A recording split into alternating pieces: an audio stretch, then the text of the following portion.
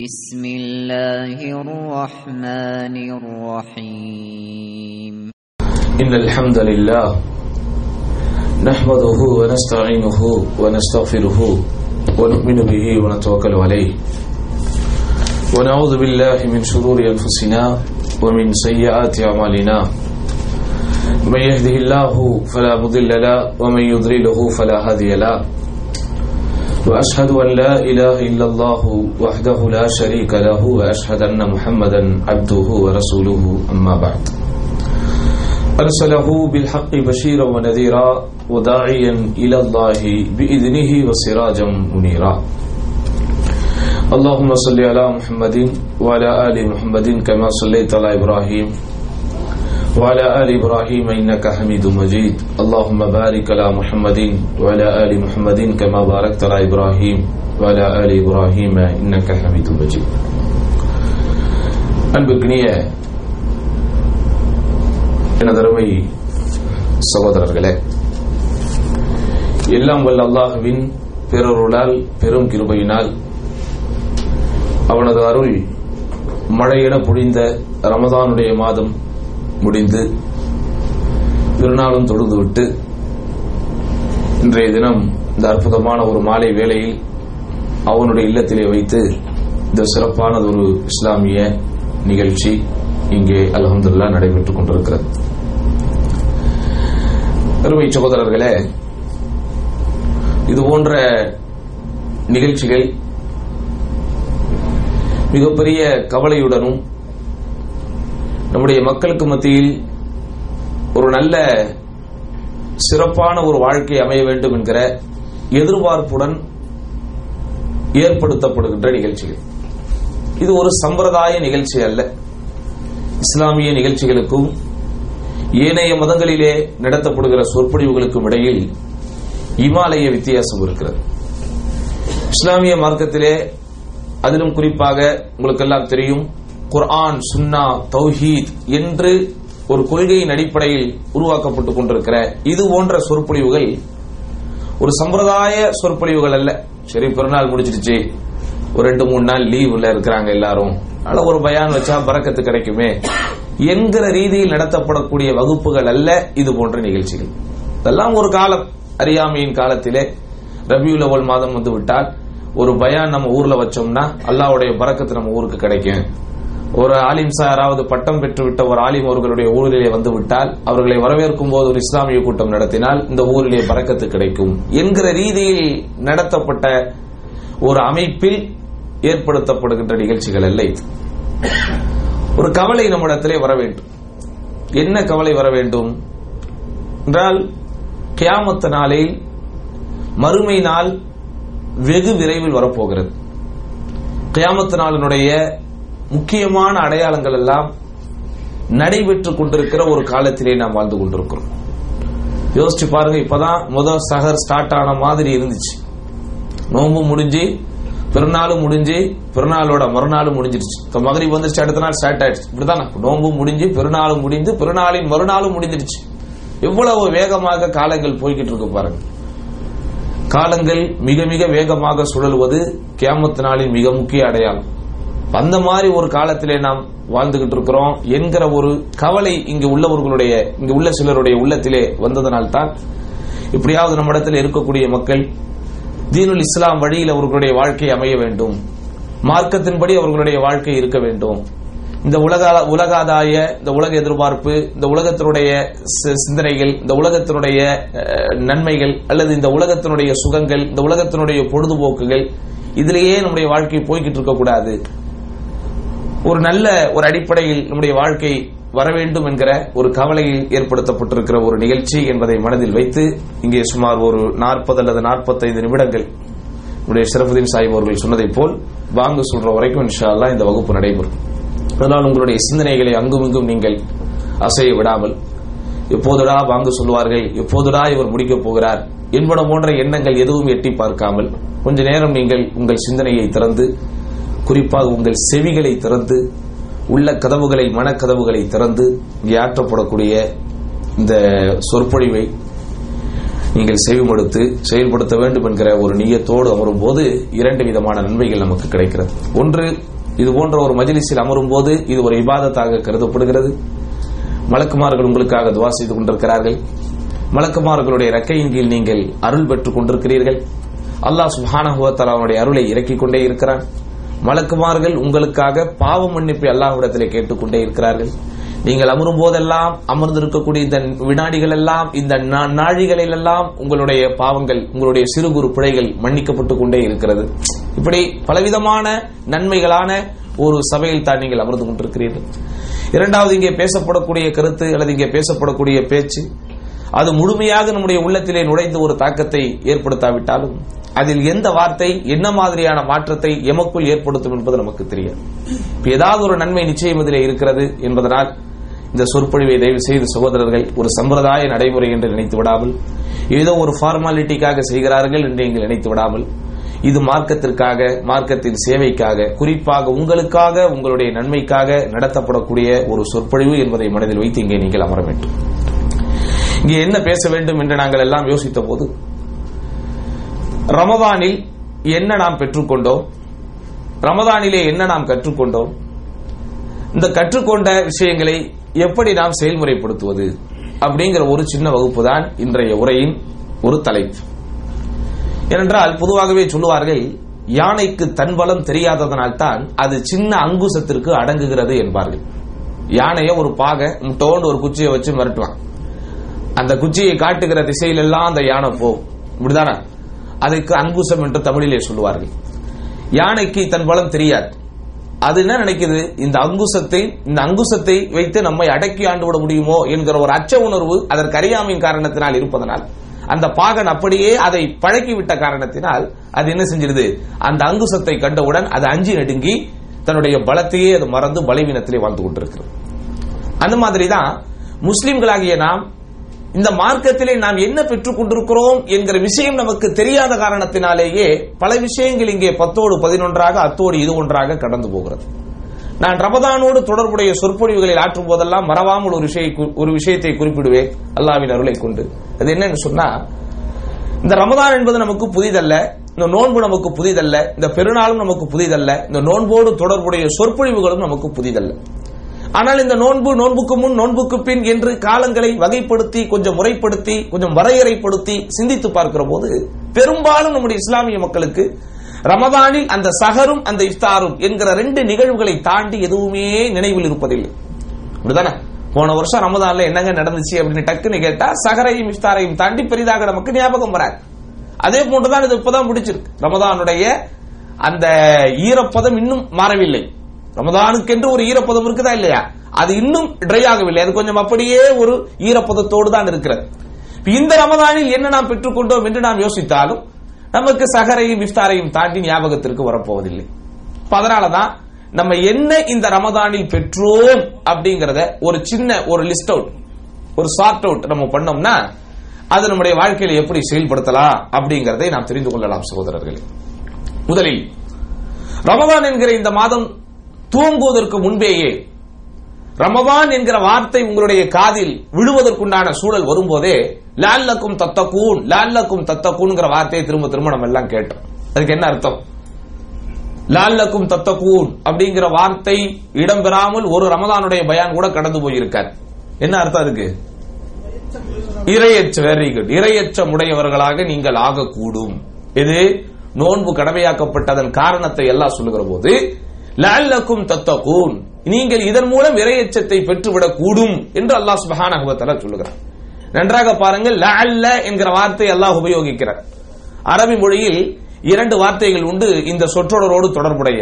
அரபி இலக்கணம் படித்தவர்களுக்கு தெரியும். லஅல்ல, லைத்த என்கிற 2 வார்த்தையை பயன்படுத்துவார்கள். லஅல்ல என்றால் மோஸ்ட் பாசிபிலிட்டிஸ், அது நடைபெறுவதற்கு மிகவும் ஏற்ப அனுகூலங்கள் அமையும். லைத்த என்று ஒன்று இருக்கிறது, அது நடக்கவே நடக்காது, நடப்பதற்குண்டான லீஸ்ட் பாசிபிலிட்டிஸ் கூட இல்ல, ஆனா நடந்தா நல்லா இருக்குமே என்று மனிதன் நினைப்பான். இதெல்லாம் ஒரு அரபி இலக்கணம் படிக்கும் போது இந்த சொற்றொடர்களோடு தொடர்புடைய விஷயங்கள். இது அல்லாஹ் இங்கே லஅல்லக்கும் துஃப்லிஹூன் என்று சொல்லுகிறார். என்ன அர்த்தம் அப்படின்னா, லஅல்லக்கும் தத்தகூன் என்று சொல்லுகிறார். நீங்கள் இதன் மூலம் நிச்சயமாக இறையச்சத்தை அடைந்து விடலாம். அப்படின்னா என்ன? 100% உறுதி இல்ல. நோன்பு ஒருத்தன் வச்சுட்டா அவனுக்கு தக்குவா கிடைச்சிரும் அப்படி அல்லாஹ் சொல்லல. தக்குவாவை பெறுவதற்கு ஆகப்பெரிய அனுகூல சாதகமான காரணங்கள் இந்த நோன்புல இருக்குது. அதுதான் அதுக்கு அர்த்தம். சரிதானா? அப்ப இந்த தக்குவா என்கிற விஷயத்தை, தக்குவா என்கிற வார்த்தையை நம்மை உணர வைத்தது இந்த நோன்பு. இப்போ தக்குவானா என்ன அப்படின்னு கேட்கணும். பல இடங்கள்ல தக்குவா லக்குவா அடிக்கிறதுனாலதான் மார்க்கத்தை விட்டு வெகு தூரமாக மக்கள் போய் கொண்டிருக்கிறார்கள். லக்குவா அடிக்கிறது தெரியுமா உங்களுக்கு? என்னது? லக்குவான காக்கா வலிப்புன்னு சொல்லுவோம்ல, அந்த மாதிரி இழுத்துக்கிட்டு நிக்கிறது. சரியா? அந்த தக்குவா நிறைய இடங்கள்ல லக்குவா அடிச்சுக்கிட்டு இருக்கு. அதனாலதான் ஹலாலை விட்டும் வெகு தூரமாகி ஹராமில் மக்கள் இன்றைக்கு உழன்று கொண்டிருக்கிறார்கள். அப்ப இந்த தக்குவா என்பதை இந்த நோன்பு நமக்கு உணர வைத்திருக்க வேண்டும், உணர வைத்திருக்கிறது. இந்த தக்குவானா என்ன? யாருக்கு தெரியும்? தக்குவா என்கிற வார்த்தைக்கு அர்த்தம் தான் இறையச்சம். இறையச்சம்னா என்ன? அல்லாஹ்வுக்கு பயப்படுறதுன்னு திரும்ப சொல்லக்கூடாது. என்ன, ரெண்டு ஒண்ணுதான்.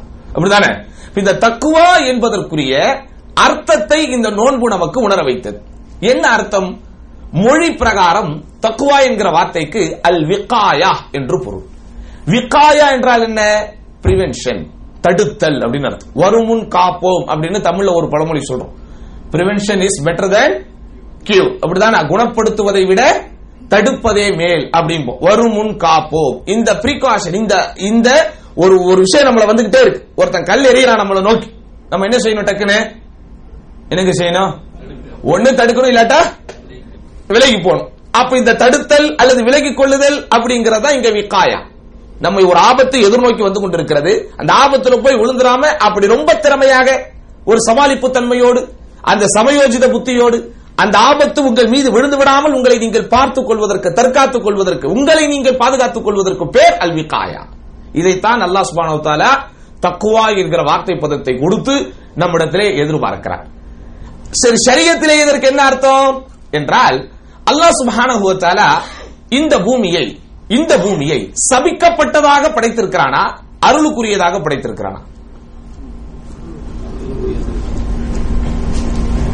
இந்த பூமியை, இந்த உலகத்தை அல்லாஹ் சுப்ஹானஹு வ தஆலா சாபத்திற்குரிய ஒன்றாக படைத்திருக்கிறானா அல்லது அருளுக்குரிய ஒன்றாக படைத்திருக்கிறானா? இப்படி கேட்டா ரெண்டுமே இருக்கு உலகத்திலே, அப்படிதானே? ஆனா இப்படி ஒரு வார்த்தைக்கு நேரடியாக பதில் நபிகள் நாயகம் ஸல்லல்லாஹு அலைஹி வஸல்லம் ஹதீஸ்ல இருந்து எடுப்போம். அத்துன்யா, துன்யானா என்னது? இந்த உலகம். மல்ஊனத்துன், சபிக்கப்பட்டது நாங்க சொல்லுவோம். ஹதீஸ் டைரக்டா வருது. அத்துன்யா மல்ஊனத்துன் வ மல்ஊனுன் மா ஃபீஹா. இந்த உலகம் சபிக்கப்பட்டது, இந்த உலகத்தில் உள்ளவையும் சபிக்கப்பட்டதே. இல்லா ذிக்ரல்லாஹ், அல்லாஹ்வின் நினைப்பை தவிர. அப்ப இந்த உலகத்தில் நீங்கள் அனுபவிக்கிற எந்த விஷயங்களாக இருந்தாலும் அதில் அல்லாஹ்வின் சிந்தனை என்பது கலந்தால் அது உங்களுக்கு அருள். இந்த உலகத்திலே நீங்கள் அனுபவிக்கிற எந்த விஷயத்திலும் அல்லாஹ் என்கிற சிந்தனை கலக்காவிட்டால் அது உங்களுக்கு இருள். அப்ப உலகம் அருளா இருளா என்றால் அந்த உலகத்திலே நீங்கள் எப்படி நடந்து கொள்கிறீர்களோ அதை பொறுத்துத்தான். பொருளாதாரம் அருளா இருளா, சாபமா நன்மையா, நன்மையா தீமையா? பொருளாதாரம். ஒருத்தன் 10,000 ரியால் சம்பாதிக்கிறான், ஆனால் 10,000 ரியாலில் 5,000 ரியால் குடித்தே சீரழிக்கிறான், மீதி 2,000 ரியால் சூதாட்டத்திலே சீரழிக்கிறான், மீதி 3,000 ரியால் பகட்டிற்காகவும் ஆணவத்திற்காகவும் அகங்காரத்திற்காகவும் படோட்டாபத்திற்காகவும் செலவு செய்கிறான். இப்ப இவனுடைய 10,000 ரியால் அருளா இருளா? சந்தேகம் இல்லாமல் இருள்னு சொல்லிடுவோம். ஒருத்தன் 1000 ரியால் தான் சம்பாதிக்கிறான், ஆனா தன் குடும்பத்தோட சந்தோஷமா வாழ்றான். அவங்கிட்ட இருக்கிற அற்ப சொற்ப வருமானத்திலையும் கொஞ்சம் காசு அல்லாஹ்வுடைய பாதையில கொடுக்கறான். இப்ப இவனுக்கு இது அருளா இருளா? சொல்லுங்க. ஒருத்தர் மார்க்கம் படித்திருக்கிறார், 7 ஆண்டு காலம் அல்ல 10 ஆண்டு காலம் மார்க்க கல்வியை படித்து மிகப்பெரிய ஆலிமாக மாறிவிட்டார். ஆனால் அவருடைய சிந்தனை முழுக்க முழுக்க உலக ஆதாயமாக இருக்கிறது. மார்க்கத்தினுடைய விஷயங்கள் அனைத்தையும் தனக்கு ஏற்ப நெளிக்கிறார். மார்க்கத்தின் விஷயங்கள் அனைத்தையும் தனக்கு சாதகமாக்கிக் கொள்கிறார். தனி மனித வாழ்விலே ஒழுக்கம் இல்லை. மார்க்க தீர்ப்பு எதை சொன்னாலும் அது உலக நோக்கத்தோடு உலக லாபத்தோடு சொல்லுகிறார். என்ன, எதையும் ஆதாரபூர்வமாக சொல்வதில்லை. இவர் படித்த மார்க்க கல்வி இவருக்கு அருளா இருளா? இருள். ஒருவர் மார்க்கம் படிக்கவே இல்லை, மார்க்கம் படிக்கிறது அப்படி மதரசால போய் ஆலிம் சாவெல்லாம் ஆவல. அவர் ஒரு துறையில படிச்சு ஒரு டிகிரி வாங்கி அவர் சுயமாக நின்று சம்பாதித்து வாழ்ந்து கொண்டிருக்கிறார். ஆனால் அதே வேளையில் மார்க்கத்திற்காக சேவையும் செய்கிறார், மார்க்க கல்வியை தேடிக் கொள்கிறார். தான் தேடிய கல்வி தனக்கு கொஞ்சம் தான் தெரிஞ்சிருந்தால் அதை பிறருக்கு சொல்லிக் கொடுக்கணுங்கிற ஆர்வத்தோடு தன்னை இந்த மார்க்க கல்வியோடு ஈடுபடுத்திக் கொள்கிறார், இணைத்துக் கொள்கிறார். இப்ப இவருக்கு கிடைச்சது அருளா இருளா? அருள். அப்ப இப்படித்தான் இந்த உலகத்தை பார்க்கணும். விளங்குதா உங்களுக்கு? அப்போ துன்யா என்பதை அல்லாஹ் சுப்ஹானஹு வ தஆலா சபிக்கப்பட்ட ஒன்றாகத்தான் இயற்கையில் வைத்திருக்கிறான். நியதியை அல்லாஹ் எப்படி வச்சிருக்கிறான்? இந்த துனியாவை சபிக்கப்பட்டதா தான் வச்சிருக்கிறான். ஆனா யாரெல்லாம் இந்த துனியாவில் வாழும்போது அல்லாஹ்வின் நினைப்போடு, அல்லாஹ்வின் சிந்தனையோடு, மார்க்கம் என்கிற உணர்வோடு, மறுமையின் அச்சத்தோடு தங்களுடைய வாழ்க்கையை அமைத்துக் கொள்கிறார்களோ அவர்களுக்கு மட்டும்தான் இது அருளுக்குரிய ஒன்றாக மாறுகிறது. விளங்குதா? அப்ப அந்த மாதிரி தான் இந்த துனியாவை அல்லாஹ் சுப்ஹானஹு வ தஆலா இயல்பாகவே சபிக்கப்பட்ட ஒன்றாக வைத்திருப்பதனால் அல்லாஹ்வுடைய சாபம் இந்த துனியாவின் மீது இறங்கிக் கொண்டே இருக்கிறது. அல்லாஹ்வுடைய கோப பார்வை இந்த துனியாவின் மீது இறங்கிக் கொண்டே இருக்கிறது. அந்த சாபத்திலிருந்தும் கோபத்திலிருந்தும் தன்னை தற்காத்துக் கொள்வதற்கு எதையெல்லாம் ஒருவன் பிரிகாஷனாக வைத்துக் கொள்கிறானோ, தற்காப்புக்காக எதையெல்லாம் கொண்டு அந்த கோபத்திலிருந்து தன்னை தடுத்துக் கொள்கிறானோ அதுதான் தக்வா. உலகமே தொழாமல் உறங்கிக் கொண்டிருக்கிறது. உலகமே சினிமாக்கள், கேளிக்கைகள், காம களியாட்டங்களில் ஈடுபட்டுக் கொண்டிருக்கிறது. உலகத்திலே உள்ள பெரும்பான்மையானவர்கள் அரை நிர்வாணமாக அலைந்து திரிந்து கொண்டிருக்கிறார்கள். சம்பாதிப்பதிலே ஹலாலை பேணாமல் இருக்கிறார்கள். 2000 பேர் இப்படி வாழ்ந்து கொண்டிருக்கிறார்கள். அந்த கூட்டத்தில் ஒரு 2 பேர் அந்த பொழுதுபோக்கிலிருந்து தள்ளி நிற்கிறான். அந்த காம களியாட்ட கேளிக்கைகளிலிருந்து விலகி நிற்கிறான். தொழுகையை முறைப்படி கடைபிடிக்கிறான் என்றால் அழிவு என்று அல்லாஹ் ஒட்டுமொத்தமாக கொடுக்கும்போது எல்லாத்தையும் தூக்கிறோம், அது வேற. ஆனா அந்த அழிவிலே ஆளானவராக இவர் இருந்தாலும் இவருக்கு அது அழிவா? அழிவில்லையா? நிச்சயமாக அழிவில்லை. அவங்க எல்லாத்தையும் அழிக்கிறதுக்காக அல்லாஹ் கொடுத்த பொது அழிவு இவரை பிடிக்குதே தவிர, பட் இவர் எழுப்பப்படும் போது எப்படி எழுப்பப்படுவார்? அவர் எந்த நியத்தோடு, எந்த எண்ணத்தோடு, எந்த மாதிரியான சிந்தனையோடு இருந்தாரோ அந்த எண்ணத்தில் தான் அவர் எழுப்பப்படுவார் என்று ரசூல் ஸல்லல்லாஹு அலைஹி வஸல்லம் விளக்கம் கொடுத்திருக்கிறார். வாக சகோதரர்களே, இறையச்சம் என்றால் என்ன? அல்லாஹ்வின் கோபத்தில் இருந்து, அல்லாஹ்வுடைய சாபத்தில் இருந்து, அல்லாஹ்வினுடைய வெறுப்பில் இருந்து தற்காத்துக் கொள்வதற்கு எதையெல்லாம் ஒரு அடியான் கேடயமாக வைத்துக் கொள்கிறானோ அதுக்கு பேர் தக்குவா. அந்த கேடயம் தான் நோன்பு. நோன்பு ஒரு கேடயமாகும். ஹதீஸ் கேள்விப்பட்டிருக்கிறீங்களா? அஸ்ஸௌமு ஜுன்னத்துன், இதுதான் கேடயம். என்ன கேடயம்? அல்லாஹ்வுடைய கோபத்திலிருந்து அவனை தடுப்பதற்குரிய ஒரு கேடயமாக இந்த நோன்பு பயன்படுகிறது. அப்ப அந்த தக்வா உங்களுக்கு இந்த நோன்பிலே கிடைத்திருக்கிறது. இரண்டாவது உங்களுக்கு என்ன கிடைச்சிருக்கிறது? அஷ்ஊரு பில் முராகபா, இறைவனுடைய கண்காணிப்பு தன்மை. அல்லாஹ் நம்மை கண்காணித்துக் கொண்டிருக்கிறான் என்கிற அந்த உணர்வை உளமாற உங்களுக்கு உணர வைத்தது நோன்பு. எல்லா விஷயமும் அப்படி உணர வச்சாலும் மிக ஆழமாக, மிக எளிமையாக, மிக நேர்த்தியாக, மிகச் சரியாக உங்களுக்கு நீங்களே உணர்ந்து கொள்ளுகிற விதத்தில் அந்த இறை கண்காணிப்பு என்கிற உணர்வை நீங்க உணர்ந்தீங்க. எப்படி உணர்ந்தீர்கள்? இப்ப இங்க எல்லாம் இஸ்லாமிய நாட்டில் இருக்கிறோம், அப்படிதானே? எல்லாரும் இங்க அல்ஹம்துலில்லாஹ் இஸ்லாமிய சூழலில் வாழ்ந்து கொண்டிருக்கிறோம். பெரும்பாலும் எல்லாரும் அல்ஹம்துலில்லாஹ் நோன்பு வைத்தோம். நீங்கள் யாருக்கும் தெரியாம உங்களால் ஒரு கப்பு தண்ணி குடிக்க முடியுமா? முடியாதா? நிச்சயமாக முடியும், அப்படிதானே? அதாவது முகஸ்துதியை கலக்க விடாமல், முகஸ்துதியில் இருந்து பெருமளவு ஒருவனை பாதுகாப்பது உண்மையிலேயே அந்த நோன்பு தான். தொழுகை கூட பாஸ் வந்திருக்காரு, மேனேஜர் வந்திருக்கிறாரு, பெரியவர் வந்திருக்கிறாரு, அல்லது நம்ம முதலாளி வந்திருக்கிறாரு, அல்லது நமக்கு உதவி செய்யக்கூடிய ஒருத்தர் வந்திருக்கிறாரு, நம்மளை ஒரு நல்லவர்னு நினைச்சா நமக்கு எதிர்காலத்துல நல்லது அப்படிங்கறதை காண்பிப்பதற்காக என்ன செஞ்சுட்டு போயிடலாம்? தொழுதுட்டு போயிடலாம். ஆனா நோம்புல நீங்க அப்படி பண்ண முடியாது. ஏன்? காலை சகரில் இருந்து இஃப்தார் வரைக்கும் உங்க கூட ஆளுங்க இருந்துகிட்டே இருக்க போறதில்ல. நிச்சயமாக தனிமை உங்களுக்கு கிடைக்கும். டக்குன்னு ஒரு 1/2 பாட்டில் தண்ணி எடுத்து நீங்க குடிச்சிட்டு வந்துகிட்டே இருக்கலாம், அப்படிதானே? அப்படிப்பட்ட தனிமை கிடைத்தும் நோன்பை முறிப்பதற்குரிய எல்லா சூழல்களும் உங்களுக்கு இயற்கையே அமைந்தும் பசி தாகத்தின் கொடுமை தாங்க முடியாமல் யாருக்கும் தெரியாம போய் டக்குன்னு எதையாவது செஞ்சிடலாம் என்கிற சூழல் இருந்தும் இல்ல, அல்லாஹ் நம்மளை பார்த்துக்கிட்டு இருக்கிறான் அப்படிங்கிற அந்த ஒற்றை உணர்வுக்காக என்ன செய்யறோம்? நம்ம காலையில் இருந்து மாலை வரை சற்றேற குறைய சுமார் 16 அல்லது 15 மணி நேரங்கள் உண்ணாமல் பருகாமல் உடல் இச்சையை தணிக்காமல் ஒரு மிகப்பெரிய தியாகத்திற்கு நம்மை தயாராக்கினோம். அப்ப இந்த இறைவனின் கண்காணிப்பு உணர்வு, அல்லாஹ் உங்களை கண்காணித்துக் கொண்டிருக்கிறான் என்பதை உங்களுக்கு இந்த நோன்பு என்ன செஞ்சிருக்கிறது? உணர வைத்திருக்கிறது. மூன்றாவது என்ன? என்னதான் மார்க்கம் என்பது அல்லது மார்க்கத்தினுடைய கடமைகளை நாம் செய்வது என்பது, மார்க்க உணர்வு என்பது எப்போதும் நமக்கு இருந்தாலும் இந்த நோன்பு காலங்களில் இயற்கையாகவே கொஞ்சம் மார்க்கத்தின் உணர்வு, அந்த மார்க்கத்தினுடைய சீசன் நமக்கு கொஞ்சம் கூடிய நின்றுச்சு. எல்லாருக்கும் பொதுவாகவே இந்த நாட்டில் அரபுகளோடு நாம் வாழ்ந்து கொண்டிருக்கிறோம். அதில் நிறைய பேருக்கு தனிப்பட்ட முறையில் சில அரபிகளுடைய பழக்க வழக்கங்கள் ஒரு கசப்பான அனுபவத்தை ஏற்படுத்தி இருக்கும். நிறைய பேருக்கு அப்படி ஒரு சில அனுபவங்கள் இருக்கலாம், நல்ல அனுபவங்களும் இருக்கலாம். ஆனா இந்த நோன்பு காலங்களிலே பாருங்கள், அப்படி சேட்டை செய்பவர்கள் கூட எல்லா சேட்டையும் மூட்டை கட்டி வைத்து விட்டு அவங்க பந்தியில் இறங்கி நம்ம எல்லாத்துக்கும் பரிமாறுறாங்க. அவங்க நமக்கு தண்ணி பாட்டில் கொண்டு வந்து கொடுக்கறாங்க. அவங்க நமக்கு பேரிச்சம்பழத்தை கொடுக்கறாங்க. அப்படிதானே? சில டென்ட்டுகளில் சில தாவா சென்டர்களின் சார்பாக இந்த நோன்பு இஃப்தார் நிகழ்ச்சிகள் நடைபெறும் போது முற்றிலுமாக மாறிவிடுகிறது. இதை நானா சொல்லல, ஒரு அரபியே இதை நம்ம இடத்திலே பரிமாறிக்கொள்கிறார். ஒரு மிகப்பெரிய ஒரு பொறுப்பில் இருக்கக்கூடிய ஒரு பெரிய முதிர் அவர் சொல்லுகிறார், ஹரமிலே அவருக்கு நடந்த ஒரு அனுபவம். இங்க எப்படி நடக்குது இதே மாதிரிதான் ஹரம்களிலும் என்ன நடந்து கொண்டிருக்கிறது, இந்த நோன்பு துறப்பு நிகழ்ச்சி நடந்து கொண்டிருக்கிறது. நடக்கும் போது பணியாளர்களுக்கு, அதாவது இந்தியாவிலிருந்தும் அங்கிருந்தும் இங்கிருந்து வேலைக்கு வரக்கூடிய எல்லா அஜ்னபிகளுக்கும் இந்த அரபுகள் பரிமாறக்கூடிய ஒரு பழக்கம் இருந்தெல்லாம் இங்க பாரம்பரியமாக மரபு வழியாக நோன்பு காலங்களில் நடைபெற்றுக் கொண்டிருக்கிறது. அப்போ அந்த அரபுகளுடைய இந்த நோன்பு கால பழக்க வழக்கங்களில் ஈர்க்கப்பட்டு ஒருத்தர் நெகிழ்ச்சியாக ஒரு அஜ்னபி பகிர்ந்து கொண்டாராம் இந்த கருத்து. இப்படி நோன்பு இல்லாத காலத்துல இந்த ஆளாட எவ்வளவு டார்ச்சர் எனக்கு இருந்துச்சு, ஒரு குறிப்பிட்ட ஒரு ஆளுடைய பேரை சொல்லி இந்த ஆளாலாம் படாத பாடுபட்டேன், ஆனா நோன்பு வந்த உடனே அவர் எனக்கு சர்வீஸ் பண்றாரு, அவர் எனக்கு சேவை செய்யறாரு, உண்மையிலே எங்களுக்கு ரொம்ப நெகிழ்ச்சியா இருக்கு. இப்படி ஒவ்வொருத்தரும் ஒவ்வொரு விதமான அனுபவங்களை நாம் பெற்றோம். அப்ப இது நமக்கு எதை உணர்த்துகிறது?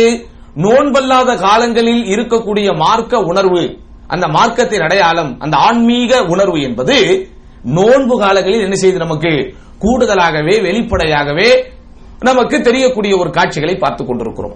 புகைப்பிடிப்பவர்கள் புகைப்பிடிக்காமல் இருக்கிறார்கள், அப்படித்தானே? சினிமா பார்ப்பவர்கள் சினிமா பார்க்காமல் இருக்கிறார்கள், எங்க நோன்புலையும் பார்த்துக்கிட்டு தான் இருக்கிறாங்க என்று சிலது இருக்கு. அது எக்ஸெப்ஷனல் கேஸ், அது ரொம்ப கஷ்டம். அந்த கேஸ் அவங்க இன்னும் ரொம்ப ஆழமாக சுய பரிசோதனை செய்து தஸ்கியா தர்பியா செய்து அவர்கள் சரிப்படுத்திக் கொள்ள வேண்டும். ஆனால் பெரும்பாலும் ஒரு மேலோட்டமாக பார்க்கிற போது அந்த நோன்பு பிடித்தல் என்கிற அந்த ஒரு நேரங்கள் வரும்போது என்ன செய்யறாங்க, பாவங்களில் இருந்தவர்கள் தவிர்த்து நின்று ஒரு மார்க்க உணர்வு, மறுமை சிந்தனை என்பதெல்லாம் மேலோங்கி நிற்கக்கூடிய ஒரு சூழல் நமக்கு இந்த நோன்பு கற்றுக் கொடுத்துச்சு. அடுத்து என்ன கற்றுக் கொடுத்தது? அல்லாஹுவினுடைய சின்னங்களை கண்ணியப்படுத்துதல் என்கிற உணர்வை இந்த நோன்பு நமக்கு ஏற்படுத்தியது. அது என்ன அல்லாஹ்வுடைய சின்னங்கள்? பள்ளிவாசல் எல்லா நாளும் இருக்கத்தான் செய்யும். ஆனா நோன்பு மாதங்களில் நீங்கள் பள்ளிவாசல்களோடு தொடர்பு வைத்ததை போல், அல்லது பல மக்கள் நோன்பு காலங்களில் தொடர்பு வைத்ததை போல் நோன்பல்லாத காலங்களிலே தொடர்பு வைத்திருக்கிறார்களா? அவர்களுக்கு தொடர்பு இருந்து கொண்டிருக்கிறதா என்றால் இல்லை. அதே போன்று பாருங்கள், உம்ரா செய்பவர்கள் பெரும்பாலும் அல்ஹம்துலில்லாஹ் இங்க கூட நிறைய தலை வழித்தவர்களை பார்க்க முடிகிறது. ஒரு நோன்பு மாசத்துல எப்படியாவது ஒரு உம்ரா செஞ்சிருன்னு, ஏன் நோன்பு மாதத்திலே உம்ரா செய்தால் அது ரசூலுல்லாஹி ஸல்லல்லாஹு அலைஹி வஸல்லம் ஹஜ் செய்த நன்மை நமக்கு கிடைக்கிறது என்கிற செய்தியை தெரிந்த காரணத்தினாலோ, அல்லது நோன்பு காலங்களில் நாம் செய்கிற எந்த அமல்களாக இருந்தாலும் அதற்கு அல்லாஹ் சுப்ஹானஹு வ தஆலா பன்மடங்கு கூலியை தருகிறான் என்கிற செய்தியை உணர்ந்த காரணத்தினாலோ, நோன்பு காலங்களில் நம்முடைய பாவங்கள் மன்னிக்கப்பட வேண்டும் என்கிற சிந்தனை மேலோங்கி இருப்பதனாலோ என்ன செஞ்சிடணுமோ, இந்த ஆன்மீக அடையாளங்களாக எவைகள் எல்லாம் இருக்கிறதோ அதற்கு கூடுதல் அங்கீகாரமும் அல்லது அதை கண்ணியப்படுத்துதல் என்கிற விஷயத்தில் ஒரு அதிதீவிர போக்கையும் காட்டக்கூடிய ஒரு உணர்வை இந்த நோன்பு நமக்கு கற்றுக் கொடுத்துச்சு. அதனாலதான் இந்த நோன்பு மாதங்களில் அல்லாஹுவின் அடையாள சின்னங்களாக இந்த பூமியில் எதெல்லாம் இருக்கிறதோ, எதெல்லாம் அல்லாஹுடைய சிந்தனை நமக்கு ஞாபகப்படுத்தும் ஆன்மீக ஸ்தலங்களாக அல்லது ஆன்மீகத்தின் அடையாளங்களாக தெரிகிறதோ, அதோடு நம்முடைய தொடர்புகள், நம்முடைய உறவுகள், நம்முடைய உணர்வுகள் கூடுதலாக எட்டி பார்த்ததை நம்ம என்ன செஞ்சிட முடியாது, மறுத்துவிட முடியாது. நோன்பு வந்துருச்சா அந்த டைம்ல தான் நமக்கு எத்தீம் கானாக்களுடைய ஞாபகம் வரும், நோன்பு காலங்களில் தான் நமக்கு மதரசாக்களுடைய ஞாபகம் வரும், நோன்பு காலங்களில் தான் தர்ம சிந்தனை நமக்கு கூடுதலாக இருக்கும், நோன்பு காலங்களில் தான் பள்ளிவாசலோடு தொடர்பு நமக்கு அதிகமாக இருக்கும், நோன்பு காலங்களில் உம்ரா செய்யக்கூடிய சிந்தனை நமக்கு கூடுதலாக எழும். இப்படி சகோதரர்களே, எந்த இடங்களிலெல்லாம் அல்லாஹ்வின் அருள் மட்டுமே இருக்கிறதோ, எந்த இடங்களிலெல்லாம் முழுக்க முழுக்க ஆன்மீகத்தின் அடையாளங்களாக காட்சிப்படுத்தப்படுகிறதோ, அல்லாஹ் சுப்ஹானஹு வ தஆலா காட்சிப்படுத்தி வைத்திருக்கிறானோ அதையெல்லாம் கண்ணியப்படுத்துதல், அதனோடையெல்லாம் ஒரு தொடர்பு வைத்தல் என்கிற அந்த சிந்தனையை கூடுதலாக மேலெழுப்பியது இந்த நோன்பு. அந்த உணர்வை இந்த நோன்புல நமக்கு கத்துக்கிட்டோம். அடுத்து என்ன? அல் இஸ்திஜாபத்து லிநிதாஇல்லாஹ், அல்லாஹ்வின் அழைப்பிற்கு பதில் கொடுத்தல் அப்படிங்கறத இந்த நோன்புல நம்ம நிறைவேற்றி காட்டினோம். அல்லாஹ்வுடைய அழைப்பிற்கு பதில் கொடுத்தல் அப்படிங்கிறது என்ன செஞ்சோமோ இந்த நோன்பில் பெரும்பகுதி நிலைகாட்டி காட்டினார்கள். குறிப்பாக பாருங்கள், நோன்பல்லாத காலங்களில் 5 நேர தொழுகையை தொழாதவர்கள் கூட இந்த நோன்பு காலங்களில் 5 நேர தொழுகைகளோடு சேர்த்து இரவு தொழுகையை நிறைவேற்றுவதை பார்க்கிறோமா? இந்த நோன்பு காலங்களில் அல்லாஹ் சுப்ஹானஹு வ தஆலா நோன்புவை என்று கட்டளையிட்டதனால் அதை அவர்கள் சிரமேற்கொண்டு அவர்கள் சிரத்திற்கு மேல் அதை வைத்து ஒரு மிகப்பெரிய விஷயமாக அதை அங்கீகரித்து அதற்குரிய கண்ணியத்தை கொடுத்து முழுக்க முழுக்க அல்லாஹ்வினுடைய அந்த கட்டளைகளை அவர்கள் நிறைவேற்றியதை பார்க்கலாம். அடுத்து என்ன? ஈமானுடைய சுவையை இந்த நோன்பிலே நாம் உணர்ந்தோம். ஈமான், அல்லாஹ்வின் மீது வைத்திருக்கிற நம்பிக்கை, அல்லாஹ்வின் மீது வைத்திருக்கிற நம்பிக்கை. ஒரு அறிஞர் ஒருவர் அழகான ஒரு கருத்தை எழுதினார் இந்த நோன்போடு தொடர்புடைய விஷயங்கள். நோன்பல்லாத காலங்களில் தொழாமல் இருக்கக்கூடியவர்கள், நோன்பல்லாத காலங்களில் பல தவறுகளில் ஈடுபட்டுக் கொண்டிருப்பவர்கள் நோன்பு காலங்களில் அந்த தவறுகளில் இருந்து விலகி பள்ளிவாசலுக்குள் வருகிறார்களே, அவர்களை பார்த்து நீ ஏளனம் செய்யாதே. ஏன் ஏளனம் செய்யக்கூடாது? அவர்கள் உன் வீட்டிற்கு வரவில்லை, அல்லாஹ்வின் வீட்டிற்கு வந்திருக்கிறார்கள். இப்படிதானே நிறைய பேருக்கு நமக்கெல்லாம் கொஞ்சம் இந்த கண்டினியூஸா தொழுகிறவங்களுக்கு இது ஒரு ஏளனமாகவே பார்ப்பார்கள். நோம்பு வந்துருச்சா வெள்ளையும் சொல்லி போட்டு கரெக்டா பள்ளிவாசலுக்கு வந்துட்டேன், நோம்பு முடிஞ்சதோட வெள்ளையும் சொல்லி அயன் பண்ணி வச்சிருவாரு என்று என்ன செய்வார்கள்? இந்த தொடர்ச்சியாக தொழக்கூடியவர்கள் இந்த நோன்பு காலங்களில் மட்டும் தொழுபவர்களை பார்த்தால் ஒரு ஏளனம் அவர்களிடத்திலே எட்டி பார்க்கும். இவர்கள் கொஞ்சம் பரிகசிக்கக்கூடிய, ஒரு கேலி கிண்டல் செய்யக்கூடிய ஒரு சிந்தனை வரும். வெளியே சொல்லாட்டாலே உள்ளுக்குள்ள அதை நினைத்துக் கொண்டிருப்பார்கள். அப்ப அதை ஒருவர் அழகாக விமர்சனம் செய்த அறிஞர் ஒருவர் கருத்தை சொன்னார். அவர்களை பார்த்து நீங்கள் ஏளனமாக நினைக்காதீர்கள். அவன் வந்திருப்பது உன் வீட்டிற்கல்ல, அவனுடைய அல்லாஹ்வின் வீட்டிற்கு. அவன் வந்திருப்பது உன்னுடைய உதவியை எதிர்பார்த்தல்ல, அல்லாஹ்வின் உதவியை எதிர்பார்த்து. அவன் வந்திருப்பது உன்னிடம் நன்மை எதிர்பார்த்தல்ல, அல்லாஹ்விடம் நன்மை எதிர்பார்த்து. அவன் வந்திருப்பது நீ அவனை மன்னிக்க வேண்டும் என்பதற்காக அல்ல, அல்லாஹ் அவனை மன்னிக்க வேண்டும் என்பதற்காக. யோசிச்சு பாருங்க. அப்ப இது நமக்கு எதை உணர்த்துகிறது என்றால், ஒரு இறை நம்பிக்கையின் சுவை, அல்லாஹ் இருக்கிறான் என்பதை உளப்பூர்வமாக உணர்ந்து கொள்ளக்கூடிய ஒரு தன்மை. ஏன் அல்லாஹ் என்னை எப்படியும் மன்னிச்சிருவான், ஏன் அல்லாஹ் நான் செய்யறதுக்குரிய நன்மை எனக்கு எப்படியும் தருவான் என்கிற அந்த ஈமானின் அர்த்தத்தை உளப்பூர்வமாக உணர வைத்தது இந்த நோன்பு. அடுத்து என்னது? இஸ்லாமிய மார்க்கத்தின் மிக பெரும் அடிப்படையாக இருக்கிற, மார்க்கத்தின் தாரக மந்திரமாக இருக்கிற நபிகள் நாயகம் ஸல்லல்லாஹு அலைஹி வஸல்லம் முஸ்லிமுக்கும் முஸ்லிம் அல்லாதவர்களுக்கும் இடையே இருக்கிற வித்தியாசமே இதுதான் என்று அடையாளப்படுத்திய, அதை நீ விட்டுவிட்டால் உனக்கு நிச்சயமாக நரகம்தான், நரகம் மட்டுமல்ல அந்த நரகத்திற்கு ஒரு தனி பேர் சொல்லிய ஒரு கடமை தொழுகை. நோன்பை விட்டவனுக்கு இந்த நரகம் அப்படின்னு பேர் இல்ல. ஜக்காத்தை கொடுக்காமல் நரகம் இருக்கு, ஆனா அந்த ஜக்காத்தை கொடுக்காமல் இருப்பவனுக்கு இந்த பேர் உள்ள நரகம் அப்படின்னு குர்ஆன்ல இல்ல. இருக்கா? விபச்சாரம் செய்தவனுக்கு இந்த பேரில் உள்ள நரகம் அப்படின்னு இல்ல. குர்ஆனில் அல்லாஹ் சுப்ஹானஹு வ தஆலா தொழுகைக்கு தான் அப்படி சொல்றான். மா சலகக்கும் ஃபீ ஸகர் காலு லம் நகு மினல் முஸல்லீன். முதல் விஷயம் அல்லாஹ் தான் பரிவுபடுத்து. சக்கர் என்கிற நரகத்திலே உங்களை நுழைவித்தது எது? நாங்கள் தொழாமல் இருந்து விட்டோம், தொழுகையாளிகளில் நாங்கள் இல்லாம், தொழுகையாளிகளில் ஒருவராக நான் இல்லை அப்படிங்கிற காரணம் தான் அல்லாஹ் காப்பாத்தனே சக்கர் என்கிற ஒரு பிரத்யேகமான பேர் உள்ள நரகத்திலே அவர்கள் நுழைக்கப்படுவதற்கு காரணம். அப்ப அந்த தொழுகையை ஒருவன் இந்த நோன்பு காலங்களில் எவ்வளவு அழகாக நிலைநாட்டுகிறான், நிறைவேற்றுகிறான். அன்பு சகோதரர்களே, இஷா தொழுகையை ஜமாத்தோடு அவனுக்கு தொழ வைத்தது இந்த நோன்பு. ஃபஜ்ர் தொழுகையை அவனுக்கு ஜமாத்தோடு தொழ வைத்தது இந்த நோன்பு. சாதாரணமானதா? எந்த தொழுகையெல்லாம் ஒரு நயவஞ்சகனுக்கு சிரமமாக இருக்கும் என்று மார்க்கம் சொன்னதோ, எந்த தொழுகை முனாஃபிக்குகளுக்கு கஷ்டம் என்று இந்த மார்க்கம் சொன்னதோ, அந்த தொழுகையை கூட இலகுவாக இவன் நிறைவேற்றக்கூடிய அளவிற்கு தொழுகையின் மீது ஒரு பற்று, தொழுகையின் மீது ஒரு பேடுதல், தொழுகையை கடைபிடிக்க வேண்டும் என்கிற ஆர்வம், தொழுகையில் இருக்கக்கூடிய அந்த சுவையை உணர வைக்கும் ஒரு தன்மை இந்த நோன்பு அவனுக்கு கொடுத்தது. சாதாரணமா கிடையாது. அதிலும் குறிப்பாக இஷா தொழுகையை ஜமாத்தோடு நிறைவேற்றினோமே. ஏனென்றால் நோன்பு வைக்கிற எல்லோருமே அல்ஹம்துலில்லாஹ் இரவு தொழுகையை நிறைவேற்றுகிறார்கள். இரவு தொழுகையை ஜமாத்தோடு நிறைவேற்றும் என்றால் அதற்கு அடிப்படையாக இஷா தொழுகையை ஜமாத்தோடு நிறைவேற்ற வேண்டும். நபிகள் நாயகம் ஸல்லல்லாஹு அலைஹி சொல்றாங்க, மன் ஸல்லல் இஷா ஃபீ ஜமாஅத்தின் ஃபகஅன்னமா காம நிஸ்ஃபல் லைல். யார் ஒருவர் இஷா தொழுகையை ஜமாத்தோடு இணைந்து தொழுதாரோ அவர் இரவிலே பாதி நின்று வணங்கியவரை போல. ஒமன் ஸல்ல சுப்ஹ ஃபீ ஜமாஅத்தின் ஃபகஅன்னமா ஸல்லல் லைல குல்லஹு. யார் ஃபஜ்ர் தொழுகையை ஜமாத்தோடு நிறைவேற்றினானோ அவன் இரவின் மீதியும் நின்று வணங்கியவனை போல. இஷா தொழுகையை ஜமாத்தோடு ஒரு நிறைவேற்றினால் இரவில் பாதி தூரம் அவன் நின்று வணங்கியவனை போல, ஃபஜ்ரிலே ஒருவன் ஜமாத்தோடு தொழுதால் அவன் அந்த இரவில் மீதியையும் நின்று வணங்கியவனை போல. ஆக மொத்தம் ஒவ்வொரு நாளும் இரவு முழுவதும் நின்று வணங்கிய நன்மையை உங்களுக்கு அல்லாஹ் சுப்ஹானஹு வ தஆலா அப்படி லேசாக எதை வைத்து தருகிறான் என்றால், இஷாவையும் ஃபஜ்ரையும் நீங்கள் ஜமாத்தோடு தொழுதால் உங்களுக்கு கிடைக்கும். இத இந்த நோன்பிலே எவ்வளவு லாவகமாக நாம் நிறைவேற்றினோம், எவ்வளவு சிறப்பாக நாம் நிறைவேற்றினோம். அப்ப இப்படி சகோதரர்களே, இரவு முழுவதும் நின்று வணங்கிய நன்மையை பெற்ற ஒரு அற்புதமான ஒரு காரியத்தை இந்த நோன்பிலே தொடர்ச்சியாக நிறைவேற்றக்கூடிய ஒரு விஷயத்தை இந்த நோன்பு நமக்கு சொல்லிக் கொடுத்துச்சு. அடுத்து என்ன? நோன்பிலே திருக்குர்ஆன் ஓதுவதிலே ஆர்வம் காட்டினோம். ஓத தெரிந்தவர்கள், ஓத தெரியாதவர்கள் என்ன செஞ்சாங்கன்னு தெரியல, அல்லாஹ் அறிஞ்சான். அப்படிதானே? திருக்குர்ஆன் ஓதுவது என்பது ஒரு இஸ்லாமியனின் அடிப்படை தகுதி, ஒரு அடிப்படை ஒரு அடிப்படை தகுதி. எப்படி லைசன்ஸ் எடுக்கணும்னா அதுக்கு ஒரு பேசிக் குவாலிஃபிகேஷனாக வயதை நிர்ணயித்திருக்கிறார்களோ, பாஸ்போர்ட் எடுக்க வேண்டுமா, அதற்கு ஒரு பேசிக் குவாலிபிகேஷனாக இந்த 8வது படித்திருக்கணும், 10வது படித்திருக்கணும் என்று நியமித்திருப்பார்களோ, இந்த மாதிரி அருமை சகோதரர்களே, குர்ஆனை ஓதுதல் என்பது ஒரு முஸ்லிமின் அடிப்படை பேசிக் குவாலிபிகேஷன் என்பதை புரிந்து கொள்ளுங்கள். வயசாயிடுச்சு, நான் என்ன செய்யறது? வெட்கப்படாதீர்கள். இருக்கக்கூடிய அஜரத்தை பிடிங்க. யாரையா ஒரு ஆளை பிடித்து நீங்கள் நிச்சயமாக குர்ஆனை ஓத கற்றுக்கொண்டே ஆக வேண்டும். அஜரத்தை தான் ஓதி தரணும் இல்ல, குர்ஆன் நல்லா ஓதுறவர் யாரையும் நீங்க இதுக்கு நீங்க அஜரத்தை வைக்கலாம், தப்பே கிடையாது. அப்போ குர்ஆன் ஓத தெரிந்தவர்கள் முறையாக அல்ஹம்துலில்லாஹ் அதிகமாக இந்த ரமதானிலே குர்ஆன் ஓதினார்கள். திக்கி ஓதுபவர்கள் கூட குர்ஆனை எடுத்து வச்சு ஓதுவதற்கான முயற்சியை செய்தார்கள். அப்போ குர்ஆன் ஓதுதலில் உள்ள சிறப்பை, குர்ஆன் ஓதுதலில் இருக்கக்கூடிய நன்மையை ஆர்வத்தோடு பெறுவதற்குரிய ஒரு மிகப்பெரிய விஷயத்தை இந்த நோன்பு நமக்கு கற்றுக் கொடுத்துச்சு. மற்ற நாளெல்லாம் ஓதுவோம், ஆனா தொடர்ச்சியாக ஓதி இருக்க மாட்டோம். இந்த நோன்பு காலங்களில் ஓதிய அளவிற்கு ஓதி இருக்க மாட்டோம். எப்படியாவது ஒரு நாளைக்கு ஒரு ஜுஸையாவது முடிச்சு, ரமதான் முடியும் போது ஒரு குர்ஆனையாவது முடிக்க வேண்டும் என்கிற குறைந்தபட்ச சபதத்தை எடுத்து, குறைந்தபட்ச லட்சியத்தை எடுத்து அதை நிறைவேற்றிய சகோதரர்கள் எவ்வளவு பேர் இருக்கிறாங்க.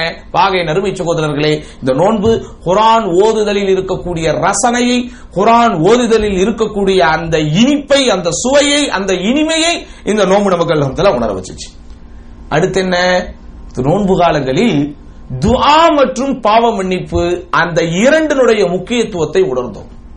வச்சு நிச்சயமா எவ்வளவோ துஆ செய்திருக்கிறோம், எவ்வளவோ பாவ மன்னிப்பு கேட்டோம். குறிப்பாக இறுதி 10 தினங்களில் தொடர்ச்சியாக அல்லாஹும்ம இன்னக அஃபூவுன் துஹிப்புல் அஃப்வ ஃபஅஃபு அன்னி, யா அல்லாஹ் நீ பாவங்களை மன்னிப்பவன், பாவங்களை மன்னிப்பதை விரும்புபவன், என் பாவத்தை மன்னித்து விடு யா அல்லாஹ் என்ற அந்த பாவ மன்னிப்பையும் அந்த பிரார்த்தனையும் எவ்வளவு கேட்டிருக்கிறோம்.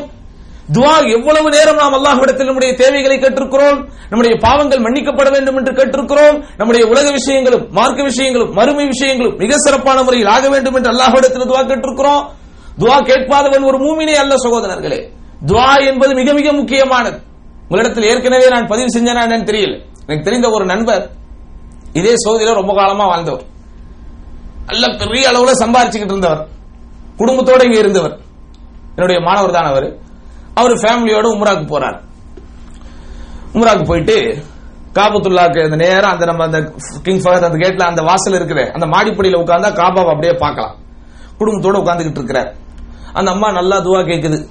அந்த அம்மா துவா கேட்டு முடிச்சுட்டு புருஷன்கிட்ட சொல்லுது, ஏங்க துவாவே கேட்காம உட்கார்ந்துகிட்டு இருக்கீங்க, நீங்களும் துவா கேளுங்களேங்கன்னு சொல்லுது. உடனே அவர் சொன்னாராம், நான் போய் என்னடி கேட்கறது, எனக்கு என்ன இல்ல கேட்கறதுக்கு, எல்லாம் எனக்கு இருக்கேன், நான் போய் என்ன கேட்கறதுன்னா. அதாவது உள்ளத்தில் உள்ள பெருமை, ஆணவம், அகங்காரம் அப்படிங்கறது அல்ல, அவருடைய லைஃப் ஸ்டைல் அவர் அப்படி பேச வச்சிருச்சு.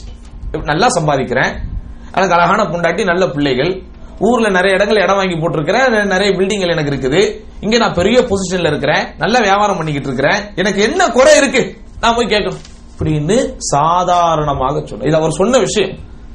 அல்லாஹு அக்பர் சுப்ஹானல்லாஹில் அஸீம். அந்த சொல்லி முடிச்சு எவ்வளவு நாள் ஆச்சுன்னு தெரியல, கொஞ்ச நாள்லயே சகோதரர்களே திடீர் என்று ஒரு மாரடைப்பு வந்துச்சு. இன்னைக்கு மாரடைப்பு எல்லாருக்கும் சர்வசாதாரணமா தான், first attack, second attack, third அட்டாக்னு சொல்லித்தான் அந்த அட்டாக்கினுடைய தீவிரம். அவருக்கு அப்பந்தான் மைல்டு அட்டாக். அந்த ஹார்ட் அட்டாக்கோட சேர்த்து அவருக்கு என்னென்ன பிரச்சனை வந்துச்சுன்னு தெரியல, அன்னைக்கு மயக்கம் போட்டவர் தான். அது வரைக்கும் அவருக்கு ட்ரீட்மெண்ட் ஓடிக்கிட்டு இருக்கு, பல லட்சங்கள் செலவாச்சு. அந்த ட்ரீட்மெண்ட்லாம் முடிச்சு அவர் எந்திரிச்சு பார்க்கும்போது எல்லா சொத்துமே அவர்கிட்ட இல்லை, எந்த சொத்துமே இல்லை. ஊர்ல இருக்கக்கூடிய எல்லா சொத்துக்களையும் வித்து தான் இங்க என்ன செஞ்சிருக்காங்க, அவருக்கு ட்ரீட்மெண்ட் செய்திருக்கிறார். இல்ல இங்க இருந்துட்டு பாடி, அந்த பாடின்னு சொல்லக்கூடாது, அவருடைய அந்த இருக்கக்கூடிய அந்த ஹெல்த் கண்டிஷன்ல இவர் வந்து நிச்சயமா டிராவல் பண்ணக்கூடாது, இவர் வந்து ஊருக்கெல்லாம் போக கூடாது, இங்க வச்சுதான் இவருக்கு வந்து ட்ரீட்மெண்ட் பார்க்கணுங்கிற அளவுக்கு ஒரு நிர்பந்தம் அவருக்கு ஏற்பட்டு அவர் முழிச்சு பார்க்கிறாரு. சகோதரர்களே, எதெல்லாம் அவர்கிட்ட இருந்துச்சு எதுவுமே அவர்கிட்ட இல்லை. அதுக்கப்புறம் அல்ஹம்துலில்லாஹ் அவர் ரொம்ப நல்ல மனுஷன், அத ஹராம்ல ஈடுபடுற ஆள் கிடையாது, மற்றவங்களுக்கு பாதிப்பு ஏற்படுத்துறது கிடையாது, அப்படியே போய் ஊர்ல போய் என்னவோ பண்ணி இன்னைக்கு ஓரளவுக்கு நல்லா இருக்கிறார். யோசித்து பாருங்கள், ஒரு மனிதனுடைய வாழ்வில் பிரார்த்தனை என்பது இல்லாவிட்டால் சகோதரர்களே அவனை அல்லாஹ் வெறுத்து விடுகிறான். அதனாலதான் அல்லாஹ் குர்ஆன்ல தெளிவாக சொல்கிறான், இன்னல்லதீன யஸ்தக்பீரூன அன் இபாதத்திஹி சயத்குலூன ஜஹன்னம தாகிரீன். எவர்கள் அல்லாஹ்விடம் தங்களுடைய தேவைகளை கேட்பதை விட்டு பெருமை கொள்கிறார்களோ, இங்கே அல்லாஹ் இபாதத் என்கிற வார்த்தையை பயன்படுத்தினாலும் இந்த இடத்தில் உலமாக்கள் இபாதத் என்பதற்கு துஆ என்கிற வார்த்தையை தான் சொல்கிறார்கள். அதனால தான் ரசூலுல்லாஹ் சொன்னாங்க, அத்-துஆஉ ஹுவல் இபாதா, பிரார்த்தனை தான் வணக்கம். நாங்க பிரார்த்தனையும் ஒரு வணக்கம்னு சொல்லல, ரெண்டுக்கும் வித்தியாசம் இருக்கிறது. வணங்குதா உங்களுக்கு நான் சொல்றது? பிரார்த்தனை தான் வணக்கம். பிரார்த்தனையும் ஒரு வணக்கம் இல்ல. எப்படி தொழுகையும் ஒரு வணக்கம், நோன்பும் ஒரு வணக்கம், உம்ராவும் ஒரு வணக்கம், அந்த மாதிரி பிரார்த்தனையும் ஒரு வணக்கம். ரசூல் ஸல்லல்லாஹு அலைஹி வஸல்லம் அத்ஆஉ ஹுவல் இபாதா, பிரார்த்தனை தான் வணக்கம்ங்கறாங்க. அப்ப எந்த இபாதத்திலும் பிரார்த்தனை கலக்கவில்லை என்று சொன்னால் சகோதரர்களே, அதை அல்லாஹ் ஒரு இபாதத்தாகவே கருதுவதில்லை. அது என்ன பிரார்த்தனை? உன்னுடைய தேவைக்காக அல்லாஹ்விடத்தில் கேட்டுக்கொண்டே இருக்கணும். நீ தேவையுடைய வந்து அல்லாஹ் கிட்டங்கிறத நீ உணர்ந்துகிட்டே இருக்கணும். இல்ல நான் நல்லா சம்பாதிக்கிறேன், அந்த சம்பாத்தியம் நிலைக்கணுமா வேணாமா? நான் ஆரோக்கியத்தோடு இருக்கிறேன், அடுத்த வினாடி நீ நோயாளி ஆக மாட்டேன்னு என்ன ஊர்ஜிதம் இருக்குது? கடன் எதுவும் இல்ல, நாளைக்கு உனக்கு கடனாளி ஆக மாட்டேன்னு என்ன ஊர்ஜிதம் இருக்கிறது? எவ்வளவோ விஷயங்கள் யாருக்கு தேவையில்லாம இருக்கிறா? அப்போ உலகத்தில் இந்த அண்ட சராசரத்தில் தேவையற்றவன் என்பவன் அல்லாஹ் மட்டும்தான். அதனால் தான் அல்லாஹ் தன்னுடைய பெயர்களில் தனக்கு தேவையற்றவன் என்பதை வைத்திருக்கிறான். குல் ஹுவல்லாஹு அஹத், அல்லாஹு சமத், அல்லாஹ் மட்டும்தான் சமத். ஹுவல் கனியு வ ஹுவல் முக்னியு, தேவையற்ற அந்த சமதுக்கும் கனியுக்கும் வித்தியாசம் இருக்கிறது. சமத் என்றால் இயற்கையிலேயே எந்த தேவையும் இல்லாதவன். கனி என்று சொன்னால் இந்த உலகம் அவனுக்கு எதையெல்லாம் தேவையாக உருவாக்குமோ அந்த தேவையும் அற்றவன். விலகுதா உங்களுக்கு? உதாரணமா ஒருத்தனால் நடக்க முடியல, டிசேபிள்ட், அவனுக்கு யாராவது ஒரு ஆள் அவனை எடுத்துட்டு போய் தான் என்ன செய்யணும், நடக்க. அப்ப இயற்கையிலேயே அவனுக்கு சில தேவைகள் இருக்கும், நடக்கலாம் முடியும், அவனுக்கும் தேவை இருக்குதா இல்லையா?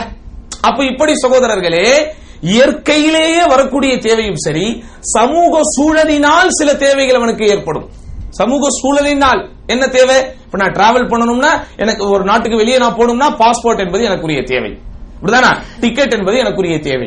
எந்த நாட்டிற்கு நான் போகிறேனோ அந்த நாட்டிற்கு போவதற்குண்டான உரிமம், அந்த விசா என்பது எனக்கு தேவை. அப்ப இதெல்லாம் இவனுக்கு அந்த சூழல் உருவாக்கக்கூடிய தேவைகள். இப்படி மனிதன் இயற்கையாகவும் தேவையுடையவனாக இருக்கிறான், அவனுடைய சூழல்களும் அவனுக்கு சில தேவைகள் உருவாக்கும். இப்படி எந்த தேவையும் மற்றவன் தான் யாரு? அல்லாஹ். அல்லாஹ்வை தவிர எல்லாருமே தேவையுடையவர்கள் தான். அப்போ அல்லாஹ் சுப்ஹானஹு வ தஆலா அவனிடத்தில் இந்த மக்கள் தேவையுடையவர்களாக இருக்கிறார்கள் என்பதை அந்த மக்களுக்கே உணர வைக்கிறது எது? பிரார்த்தனை. அப்படிதானே? ஒருத்தங்கிட்ட நீங்க கை ஏந்தும் போதுதான் உன் கையில ஒண்ணு இல்லைன்னு அர்த்தம். அதனாலதான் துஆவிற்கு கை ஏந்துதல் அப்படின்னு சொல்றோம். ஏன்? என் கையில ஒண்ணும் இல்லையா அல்லாஹ், நீ தான் எனக்கு கொடுக்கணும். அப்ப அந்த உணர்வை அவனுக்கு உருவாக்கக்கூடிய இந்த துஆவிலேயே திளைத்த நிலைத்த நாட்களை கழித்த ஒரு இபாதத் என்பது இந்த நோன்பு. கேட்டோமா இல்லையா? குறிப்பாக இஃப்தார் நேரத்திலே உட்கார்ந்து துஆ கேட்டோமா இல்லையா? சஹர் நேரத்திலே கேட்டோமா இல்லையா? ஒவ்வொரு தொழுகைக்கும் பின்பும் உணர்வுபூர்வமாக கேட்டோமா இல்லையா? அப்போ சகோதரர்களே, துஆவுடனும் இஸ்திக்ஃபாருடனும் பிரார்த்தனையுடனும் பாவ மன்னிப்பு கேட்பதுடனும் உங்களுடைய நாட்களை நகர வைத்த, உங்கள் காலங்களை கழிய வைத்த ஒரு அற்புதமான ஒரு விஷயத்தை நீங்கள் இந்த நோன்பிலே பெற்றீர்கள். அடுத்து என்ன? மார்க்க உபதேசங்களை கேட்கிற ஆர்வம் இந்த நோன்பிலே உங்களுக்கு கூடுதலாக இருந்தது. மற்ற நாட்களையும் உபதேசம் கேட்டிருக்கிறோம், ஆனா நோன்புல கேட்ட அளவுக்கு கேட்டீங்களா? மற்ற காலங்களிலும் பயான்களை நீங்கள் கேட்டிருப்பீர்கள், சொற்பொழிவுகளை கேட்டிருப்பீர்கள், மார்க்க வகுப்புகளில் பங்கெடுத்திருப்பீர்கள். ஆனா நோன்புன்னு வரும்போது அங்கே கூடுதலான ஒரு விஷயங்கள் உங்களுக்கு சொல்லப்பட்டிருக்கும். குறிப்பாக நோன்பு திறக்கும் போது உபதேசங்கள் நடந்திருக்கும், இரவு பயான்கள் என்று நடந்திருக்கும், சிறப்பு சொற்பொழிவுகள் என்று நடந்திருக்கும். நடந்துச்சா? அப்போ சகோதரர்களே, மற்ற நாட்களை காட்டிலும் இந்த நோன்பு காலங்களில் கூடுதலாக மார்க்க உபதேசங்களை, மார்க்க விளக்க வகுப்புகளை, குர்ஆன் சுன்னா வகுப்புகளை கேட்பதற்குரிய ஆர்வம் உங்களுக்கு மேலோங்கியது. அந்த ஆர்வத்திலேயே உங்களை நாட்களை நகர்த்தீர்கள். அப்ப அப்படிப்பட்ட ஒரு அற்புதமான ஒரு விஷயத்தையும் இந்த நோன்பு நமக்கு கத்துக் கொடுத்துச்சு. உபதேசம் கேட்பதுங்கிறது சாதாரணமானதல்ல. இன்னைக்கு உபதேசம்னாலே ரொம்ப கேஷுவலாக ஆகிவிட்டது எல்லோருக்கும். ஒரு காலம் இருந்துச்சு, உபதேசம்லாம் பண்ணா இந்த காதுல கேட்டு இந்த காதுல விட்டாங்க. இன்னைக்கு இந்த காதுல கேட்டு இந்த காதுலயே விட்டுறாங்க. அடுத்த காதுக்கு போற வரைக்கும் கூட அவங்க அவகாசம் கொடுக்கிறது கிடையாது. ஏன்? அந்த அளவிற்கு இந்த சமூக வலைத்தளங்களோடு இன்றைக்கு மனிதர்கள் முடங்கி போய்விட்டார்கள். ஒரு சலாம் சொன்ன உடனே போன் எடுத்துக்கிட்டு தான் இன்னொரு சலாம் கொடுக்கிறேன். ஒரு அஸ்ஸலாமு அலைக்கும் அஸ்தக்ஃபிருல்லாஹ் அல்ஹம்துலில்லாஹ் சொல்லிக்கிட்டே என்ன செய்யறோம்? இன்னைக்கு வாட்ஸ்அப் பார்க்கக்கூடிய அளவிற்கு அடிமையாகிவிட்ட ஒரு காலத்திலே மனிதர்கள் வாழ்ந்து கொண்டிருக்கிறார்கள். அதனால இந்த திக்ரிலும் அல்லாஹ்விடத்தில் துஆ கேட்பதிலும் ஒரு உணர்வுபூர்வமான ஒரு அட்டாச்மெண்ட் இல்லாத அளவிற்கு நாம் வாழ்ந்து கொண்டிருக்கிறோம். அல்லாஹ் காப்பாற்ற வேண்டும். ஆனா இந்த நோன்பு காலங்களில் நமக்கு என்ன கிடைச்சது சகோதரர்களே? இந்த மார்க்க வகுப்புகளை கொஞ்சம் ஆர்வத்தோடு இஹ்லாஸோடு கேட்கக்கூடிய ஒரு உண்மையான ஒரு உணர்வு நமக்கு இருந்தது. அல்லாஹ் சுப்ஹானஹு வ தஆலா உபதேசத்தை வெறுப்பதை மிகப்பெரிய வெறுப்புக்குரிய ஒன்றாக சொல்லுகிறான். அவர்களுக்கு என்ன நேர்ந்தது? அல்லாஹ் கேட்கிறான். உபதேசம் சொல்லும் போது எவெல்லாம் அதை ஒரு சர்வசாதாரணமாக எடுத்துக் கொள்கிறானோ, அதன் மீது ஒரு வெறுப்பு அவனுக்கு வருகிறதோ, எப்பண்டா ஓப்பரார் இவரு என்கிற அளவிற்கு உள்ளத்திலே அவர்களுக்கு ஒரு இக்கட்டையும் நெருக்கடியும் அது ஏற்படுத்துகிறதோ, அல்லாஹ் அவங்களுக்கு சொல்றான், இவர்களுக்கு என்ன நேர்ந்தது? காட்டில் இருக்கக்கூடிய சிங்கத்தை கண்டு விருண்டோடுகிற கோவேரி கழுதைகளை போய் இவர்கள் ஓடுகிறார்களே. எப்படி ஒரு ஓமானம் பாருங்க. ஒரு சிங்கத்தை, காட்டில் இருக்கக்கூடிய வேட்டையாடும் சிங்கத்தை கண்டால் அந்த கழுதைகள் எப்படி விருண்டோடி பயந்தோடு ஓடுவார்களோ அப்படி இவர்கள் ஓடுகிறார்களே. ஃபர்ரத் மின் கஸ்வரா ஹுமுரும் முனஃபிரா ஃபர்ரத் மின் கஸ்வரா. சிங்கம் என்பதற்கு அரபியில் அசத் என்று தான் சொல்லுவோம். அப்படிதான் சிங்கத்துக்கு என்ன சொல்றோம்? அசத். ஆனா அல்லாஹ் அங்க அசதுங்கிற வார்த்தையை போடல. அந்த சிங்கங்கள்லயே, சிங்கங்கள் நிறைய ஜாதி இருக்கும் இல்லையே, ஜாதிகள் இருக்கும் இல்லையா, அந்த ஜாதிகளிலேயே வேட்டையாடும் திறன் கொண்ட மிக பெரும் பலம் கொண்ட சிங்கத்திற்கு தான் கஸ்வரா என்று சொல்வார்கள். அந்த வார்த்தை எல்லாம் போடுறான். என்ன ஆனது இவர்களுக்கு? ஹுமுரும் முனஃபிரா ஃபர்ரத் மின் கஸ்வரா. வேட்டையாடுகிற சிங்கத்தை கண்டு வெறுந்தோடுகிற கழுதைகளை போல் இவர்கள் ஓடுகிறார்களே நல்லா சொல்றோம். யார? உபதேசங்களை விருப்பது, உபதேசங்கள் நடக்கும்போது அதை விரும்பாமல் இருப்பது.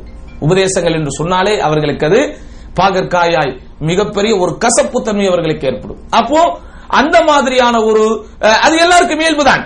ஏன்னா உலகத்திலே ரொம்ப ஈஸியானது சொல்றது, ரொம்ப கஷ்டமானது கேட்கிறது, உண்மைதான். பட் அதையும் தாண்டிய ஒரு உணர்வு தான் இஸ்லாம். இது மற்ற விஷயங்களுக்கு பொருந்தும். எது? மற்ற விஷயங்கள் உண்மையிலேயே சகோதரர்களை நான் பலமுறை பதிவு செய்திருக்கிறேன். ஒரு நோய் பற்றிய ஒரு விவரம் உங்களுக்கு வேணும்னா நீங்க ஒரு நோயாளி கிட்ட கேட்டா டாக்டரை விட நிறைய விவரம் சொல்லுவோம். விளக்குதா உங்களுக்கு? சுகர்னால என்னென்ன பிரச்சனை வரும், சுகர் ஏன் வரும், சுகர்ல இருந்து எப்படி தப்பிக்கணும் அப்படிங்கறத ஒரு டாக்டர் கிட்ட போய் நீங்க கேட்கறத விட இந்த சுகர் பேஷண்டா ஒரு 20 வருஷம் இருப்பான் பாருங்க, அவங்க கிட்ட கேட்டா நிறைய சொல்லுவோம். ஏன் அவன் எக்ஸ்பீரியன்ஸ் அவனுக்கு தெரியும். ஆனா அதெல்லாம் அவன் வாழ்க்கையில செயல்படுத்தான தான் அவன் சுகர் பேஷண்டா இருக்கு. விளக்குதா உங்களுக்கு? அப்போ ஆக சகோதரர்களே, சொல்லுவது என்பது மிக இலகு, கேட்பது என்பது கஷ்டம். அது மற்ற விஷயங்களுக்கு. ஆனால் மார்க்கம் என்று வரும்போது இதுல சொல்றதும் ஒரு இபாதத், கேட்கிறதும் ஒரு இபாதத். சொல்ற எனக்கும் அல்லாஹ் நன்மை வச்சிருக்கிறான், கேட்கிற உங்களுக்கும் அல்லாஹ் நன்மை வைத்திருக்கிறான். அப்போ உலகத்தின் மத்த விஷயங்களை காட்டு. மத்த விஷயங்கள்லாம் என்ன? எல்லா இடங்களையும் இன்னைக்கு சொற்பொழிவுகள் நடந்துகிட்டு தான் இருக்கு. எங்க தான் நடக்கல? ஒரு பாஸ் அவர் டீமுக்கு கீழே இருக்கிறவங்களுக்கு கொடுக்கிற இன்ஸ்ட்ரக்ஷனும் ஒரு சொற்பொழிவு தான். இப்படிதானே எல்லா இடங்களையும் இன்னைக்கு பேசாம தான் நடக்குமாங்க. இன்னைக்கு வாழ்க்கையில மனிதனுக்கு தேவையான மிக மிக முக்கிய கலை எது? பேசுறது. அதனாலதான் அர் ரஹ்மான் அல்லமல் குர்ஆன் ஹலக்கல் இன்சான் வ அல்லமஹுல் பயான். அல்லாஹ் சொல்றான், அர் ரஹ்மான் அளவற்ற அருளாளன், அல்லமல் குர்ஆன், குர்ஆனை அவன் என்ன செய்திருக்கிறான்? கற்றுக் கொடுத்திருக்கிறான். அர் ரஹ்மான் அல்லமல் குர்ஆன் வ ஹலக்கல் இன்சான், மனிதனை அவன் படைத்தான். வ அல்லமஹுல் பயான், பேசும் திறனை அவனை அறிய வைத்தான். அப்ப பேசும் திறன் என்பது, பேசுறதுங்கிறது எண்ணங்களை வெளிப்படுத்துகிற கருவி. மொழிக்கு அர்த்தம் என்னங்க? எண்ணங்களை வெளிப்படுத்துகிற கருவி. என் உள்ளத்தில், என் சிந்தனையில் என்ன ஓடிக்கொண்டிருக்கிறதோ அதை எதிரிலே இருப்பவனுக்கு உணர வைக்கிற ஒரு கருவிதான் மொழி. அப்ப அந்த பேசும் திறனை அல்லாஹ் சுப்ஹானஹு வ தஆலா மனிதனுக்குரிய ஒரு அருட்கொடையாக ஏன் கொடுத்திருக்கிறான் என்றால், உலகத்துல கியாமத் நாள் வரைக்கும் பேச்சு இருந்துகிட்டே தான் இருக்கும். என்னதான் டெக்னாலஜி வளர்ந்து கொண்டே இருந்தாலும் சகோதரர்களே, இப்படி பயான் பண்ணுகிற நடைமுறை காலம் காலமாக இருந்து கொண்டுதான் இருக்கும். ரசூலுல்லாஹ் காலத்திலும் இருந்துச்சு, இன்னைக்கும் இருக்கு. மிம்பரில் ஏறி குத்பா கொடுக்கிறாரா இல்லையா ஹதீப்? எவ்வளவு டெக்னாலஜிகள் வளர்ந்தாலும், எவ்வளவு தகவல் தொழில்நுட்ப சாதனங்கள் விண்ணையே போய் முட்டினாலும், விண்ணதிரே தோன்றினாலும் சகோதரர்களே, அந்த இஸ்லாம் இந்த மரபாக ஏற்படுத்தி வைத்திருக்கிறது பாருங்கள். அதில் மிக மிக முக்கியமானது இப்படி பேசுவது, இந்த பயான் செய்வது, இந்த குத்பா கொடுப்பது. இதை கியாமத் நாள் வரைக்கும் இந்த உலகத்தில் இருந்து கொண்டுதான் இருக்கும். அதனாலதான் அல்லமஹுல் பயான். அப்ப யோசித்து பாருங்கள். அப்ப அந்த பயானை, அந்த மார்க்க வகுப்புகளை கலந்து கொள்ளக்கூடிய ஒரு மிகப்பெரிய ஆர்வம் நமக்கு இந்த நோன்பு.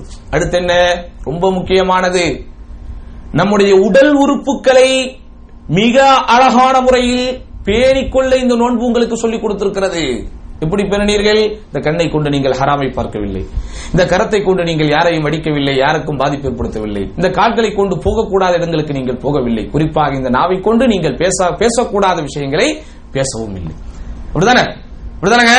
அப்ப அந்த அதனால தான் நபிகள் நாயகம் ஸல்லல்லாஹு அலைஹி வஸல்லம் நோன்பின் மிக முக்கிய நிபந்தனையாக மன்லம் யதா கௌல ஸூர் வ லஅமல பிஹி, யார் ஒருவர் தகாத பேச்சுக்களை விடவில்லையோ, தகாத செயல்களை விடவில்லையோ, அவர் உண்ணாமல் இருப்பதனாலோ தாகத்தோடு இருப்பதனாலோ அல்லாஹுக்கு எந்த தேவையும் இல்லைன்னு நபி ஸல்லல்லாஹு அலைஹி வஸல்லம் ஒரே லைன்ல முடிச்சாங்க. நோன்பு அக்செப்ட் ஆகுவதற்கு, உன்னுடைய நோன்பு அங்கீகரிக்கப்படுவதற்கு ஒரே ஒரு நிபந்தனை தான். என்னது? தகாத பேச்சுக்களை பேசாதே, தகாத செயல்களை செய்யாது. அந்த தகாத பேச்சுக்கள் எதனால் வருகிறது? உங்களுடைய நாவால் வருகிறது. தகாத செயல்கள் எதனால் வருகிறது? உங்களுக்கு அல்லாஹ் கொடுத்திருக்கிற உடல் உறுப்புகளை தகாத விஷயங்களை செய்வதனால் வருகிறது.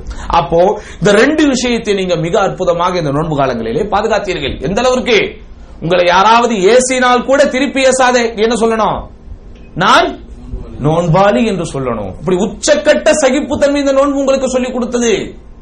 இன்னும் நினைச்சுனால ஹலூஃபு ஃபமி ஸாயிம் அத்யபு இன்தல்லாஹி மின் ரீஹில் மிஸ்க். நோன்பாளியின் வாயில் வரக்கூடிய வாடை என்பது அல்லாஹ்விடத்தில் இருக்கிற கஸ்தூரியை விட அல்லாஹ்விடத்தில் கஸ்தூரியை விட மிக சிறப்பானது நாங்க ரசூலுல்லாஹி ஸல்லல்லாஹு அலைஹி வஸல்லம். அப்போ ஒரு சகோதரன், ஒரு நோன்பு வைத்த சகோதரன் காலையிலிருந்து மாலை வரை உண்ணாமல் பருகாமல் இருப்பதனால் அவனுடைய அடிவயிற்றில் உண்டாகக்கூடிய அமிலத்தின் வெளிப்பாட்டினால் ஒரு துர்வாடையே வந்தால் கூட அதை கூட பொறுமையா சகிப்புத்தன்மையோடு ஏத்துக்கிட்டு போ என்று சொல்லக்கூடிய சகிப்புத்தன்மை இந்த நோன்பு உங்களுக்கு சொல்லிக் கொடுத்துச்சா? சமூக அக்கறையை உங்களுக்கு இந்த நோன்பு சொல்லிக் கொடுத்தது. இஃப்தார் டைம்ல நீங்க உட்கார்ந்து இஃப்தார் பண்ணிக்கிட்டு இருக்கீங்க, டக்குன்னு ஒருத்தர் வரார், இது எனக்குள்ள வாட்டர் பாட்டில் எடுத்துட்டு போயிருவீங்களா? மத்த நாள்ல வேணா அப்படி செய்வான், ஆனா நோன்பு வந்துட்டா அவன் கொஞ்சம் குடிச்சிட்டு வர்றவனுக்கு கொடுத்துருவான். இப்படிதானங்க பார்த்து கொண்டு இருக்கிறோமா இல்லையா? சமூக வாழ்க்கையை, சமூக அக்கறையை, அடுத்தவனுக்கு எனக்கு இருப்பது அடுத்தவனுக்கும் போய் சேர வேண்டும் என்கிற உணர்வை இந்த நோன்பு உங்களுக்கு சொல்லிக் கொடுத்துச்சு. இங்கேயாவது பரவாயில்ல, நம்ம ஊர்கள் எல்லாம் நோன்பு காலங்களில் மிகப்பெரிய சமூக அக்கறையுடன் பல விஷயங்கள் நடைபெறும். அந்த இஃப்தார் டைம்ல எல்லாரும் களப்பணியாளர்களாக மாறுவார்கள். கஞ்சி கொட்டா வைக்கிறது, அந்த பாயை விரிக்கிறது, பள்ளிவாசலுக்கு அஜிரத்தும் போதினாரும் மட்டுமா செய்வாங்க? எல்லாரும் முத்தவள்ளி மட்டுமா செய்வார்? பள்ளிவாசல் தலைவர் செயலாளர் மட்டுமா செய்வார்? நோன்பு பிடிக்கிற ஒவ்வொருவனும் பள்ளிவாசல் நிர்வாகியாக மாறுவது இந்த ரமலானுடைய காலத்துல தான். பாயப்போடு சுப்ரா வீதி அதவை இதவை 10 பேர் பாங்க சொல்லும்போது திப்பு திப்பு ஓடி வருவான். ஒவ்வொரு இங்க வாங்க பாய், இங்க உட்காருங்க பாய் அப்படின்ட்டு அவனுக்கு பக்கத்துல உட்கார வச்சு ஒரு சமூக உணர்வை, ஒரு சகோதரத்துவ வாஞ்சையை இந்த நோன்பு உருவாக்குச்சு. இவ்வளவு விஷயங்களை இந்த நோன்பை நீங்கள் சகோதரர்களே கற்றுக்கொண்டீர்கள். இதெல்லாம் இப்படி சொல்லிக்கிட்டே போலாம். இதுதான் இந்த நோன்பு உங்களுக்கு சொல்லிக் கொடுத்துச்சு. நோம்புனா என்ன? காலையில இருந்து மாலை வரைக்கும் நாங்க சாப்பிடக்கூடாது, தண்ணி குடிக்க கூடாது. அது மட்டும் அல்ல, நான் உங்களுக்கு லிஸ்ட் போட்ட பாருங்க, இதெல்லாம் சேர்ந்ததுதான் நோன்பு. இந்த விஷயங்கள் நோம்போட முடிச்சிடணுமா, நோன்பு அல்லாத காலங்களிலும் தொடரணுமா? எல்லா டைம் இருக்கணும் தானே இது? அல்லாஹ் சுப்ஹானஹு வ தஆலா அதனால தான் அழகா சொல்லுவார்கள், எப்படி யாரெல்லாம் ரமவானை வணங்கினார்களோ அந்த ரமதான் முடிந்து விட்டது, யாரெல்லாம் அல்லாஹ்வை வணங்கினார்களோ அல்லாஹ் இன்னும் இருந்து கொண்டுதான் இருக்கிறார். இப்படிதானே? நம்ம ரமதான வணங்கணுமா, அல்லாஹ் வணங்கணுமா? அல்லாஹ் தான் வணங்கணும். ஆனா இன்னைக்கு நிறைய முஸ்லிம்களுடைய நிலைமை என்ன? ரமவான வணங்கின மாதிரி ரமதான் முடிஞ்சதோட பேசாம ஆயிடுறாங்க. அப்படி அல்ல. அப்ப இந்த நோன்பு காலங்களில் நீங்கள் பெற்ற பயிற்சியை உங்களுடைய வாழ்க்கையில செயல்படுத்தணும்னா பெரிய விஷயம்லாம் கிடையாது, 4 விஷயம் தான். அதை மட்டும் நீங்க உங்க வாழ்க்கையில செய்யணும். ரொம்ப நேரம் பயான் பண்ணக்கூடாது. 7:50 எத்தனை மணிக்கு பாங்க? 10 நிமிஷம் பாருங்க. அஜரத் நீங்க தானே சொன்னீங்க பாங்கோட முடிச்சுடுவீங்க, இன்னும் எடுத்துக்கிட்டு இருக்கீங்க. வாக்கு மீறாதீங்க. வாக்கு மீறது நயவஞ்சருடைய அடையாளம்லாம் நீங்க யாரும் சொல்லிடக்கூடாது. அதனால தான் நான் யோசிக்கிறேன். அப்போ இப்ப இவ்வளவு விஷயம் கத்துக்கிட்டோமா? இந்த கத்துக்கிட்ட விஷயங்களை சகோதரர்களே எப்படி என்னுடைய வாழ்க்கை பூரா செயல்படுத்துறது? ஏன்னா நோன்புனுடைய ஒரு முக்கியமான ஒரு தத்துவமே என்னன்னு சொன்னா, நோன்பு காலங்களில் நீங்கள் பெற்றதை எல்லா காலங்களிலும் செயல்படுத்த வேண்டும். அதுக்காகத்தான் நோன்பு முடிச்சதோட நபிகள் நாயகம் ஸல்லல்லாஹு அலைஹி வஸல்லம் 6 நோன்புன்னு ஒன்று சொல்லி கொடுத்தாங்க. தெரியுமா உங்களுக்கு? 6 நோன்புனா என்னது? ஷவ்வால் மாதத்தில் 6 நோன்புகளை வைக்க வேண்டும். அந்த 6 நோன்புடைய சிறப்பு என்ன? ரமலான் நோன்பு வைக்காமலா? அப்ப யார் ஒருவர் மன் அத்பா சித்தன் மின் ஷவ்வால், ரமலானுடைய நோன்பை வைத்து விட்டு ஷவ்வாலில் உள்ள அந்த 6 நோன்பையும் வைக்கிறாரோ அவர் யாரு? அந்த காலம் முழுவதும், அதாவது அந்த வருட காலம் முழுவதும் நோன்பு வைத்தவர் ஆவார். இந்த 6 நோன்பை எதுக்கு ஒரு எக்ஸ்ட்ரா ஃபிட்டிங்காக நபிகள் நாயகம் ஸல்லல்லாஹு அலைஹி வஸல்லம் சொல்லி கொடுத்தாங்க அப்படின்னா, நீங்கள் நோன்பில் கிடைத்த அந்த ஒரு பவர், அந்த ஈமானிய உறுதி, அந்த ஈமானிய தாக்கம் நோன்பல்லாத காலங்களிலும் தொடரணும். அப்போ ஒரு நாளைக்கு நீங்க செய்யற நன்மை 10 நாளைக்குரிய குழிகளை உங்களுக்கு பெற்று தருது. அப்போ நோன்புல நீங்க 29 நாளோ 30 நாளோ மத்த 6 நாளையும் நீங்க சேர்த்தாதான், நீங்க கணக்கு போட்டு பார்த்தா எப்படி வருது? 360 தினங்களும் நீங்கள் நோன்பு வைத்த 360 தினங்களும் நீங்கள் நன்மை செய்தவர்களாக கருதப்படுவீர்கள். அப்போ நோன்புனுடைய பிலாசபி, நோன்புனுடைய தத்துவம் என்ன? நோன்பு காலங்களில் எதை நீங்கள் இஸ்லாமாக ஈமானாக பார்த்தீர்களோ, எதை உங்களுக்கு உணர்வாக உறவாக கொண்டீர்களோ, எதையெல்லாம் நீங்கள் நன்மையாக சேவையாக செய்தீர்களோ அதை நோன்பல்லாத காலங்களிலும் தொடர வைக்க வேண்டும். அதுக்கு என்ன வழி? 4 வழி. நம்பர் 1 அல் இஹ்திமாமு பி இஸ்லாஹில் கல்ப், உங்களுடைய உள்ளத்தை தூய்மைப்படுத்துங்கள் சகோதரர்களே. எல்லாம் கரெக்டா? உங்களுடைய உள்ளத்தை நீங்க என்ன செய்யணும்? தூய்மையாக வைத்துக்கொள். உள்ளத்தை எப்படி தூய்மையா வைக்கணும்? 2 விஷயம் தான். எதையெல்லாம் மார்க்கம் உங்களை செய்ய சொல்லுகிறதோ அதை செய்யுங்கள், எதையெல்லாம் மார்க்கம் உங்களை செய்யக்கூடாது என்று சொல்லுகிறதோ அதை செய்யாமல் இருக்கு. அதை மட்டும் பண்ணிட்டீங்கன்னா உங்களுடைய உள்ளம் தூய்மையாக இருக்கும். ஏன்? உள்ளம்தான் பாவங்களின் தலைமையகம். உள்ளம்தான் எது? பாவங்களின் தலைமையகம். அந்த உள்ளம்தான் உங்களுக்கு பொறாமை என்பதை சொல்லிக் கொடுக்கிறது, குரோதத்தை சொல்லிக் கொடுக்கிறது, வெறுப்பை சொல்லிக் கொடுக்கிறது, ஆபாச வக்கர புத்தியை உண்டாக்கி தருகிறது, பிறருடைய முன்னேற்றத்தை கண்ட எரிச்சலை உங்களுக்கு ஏற்படுத்துகிறது. அப்படித்தானே?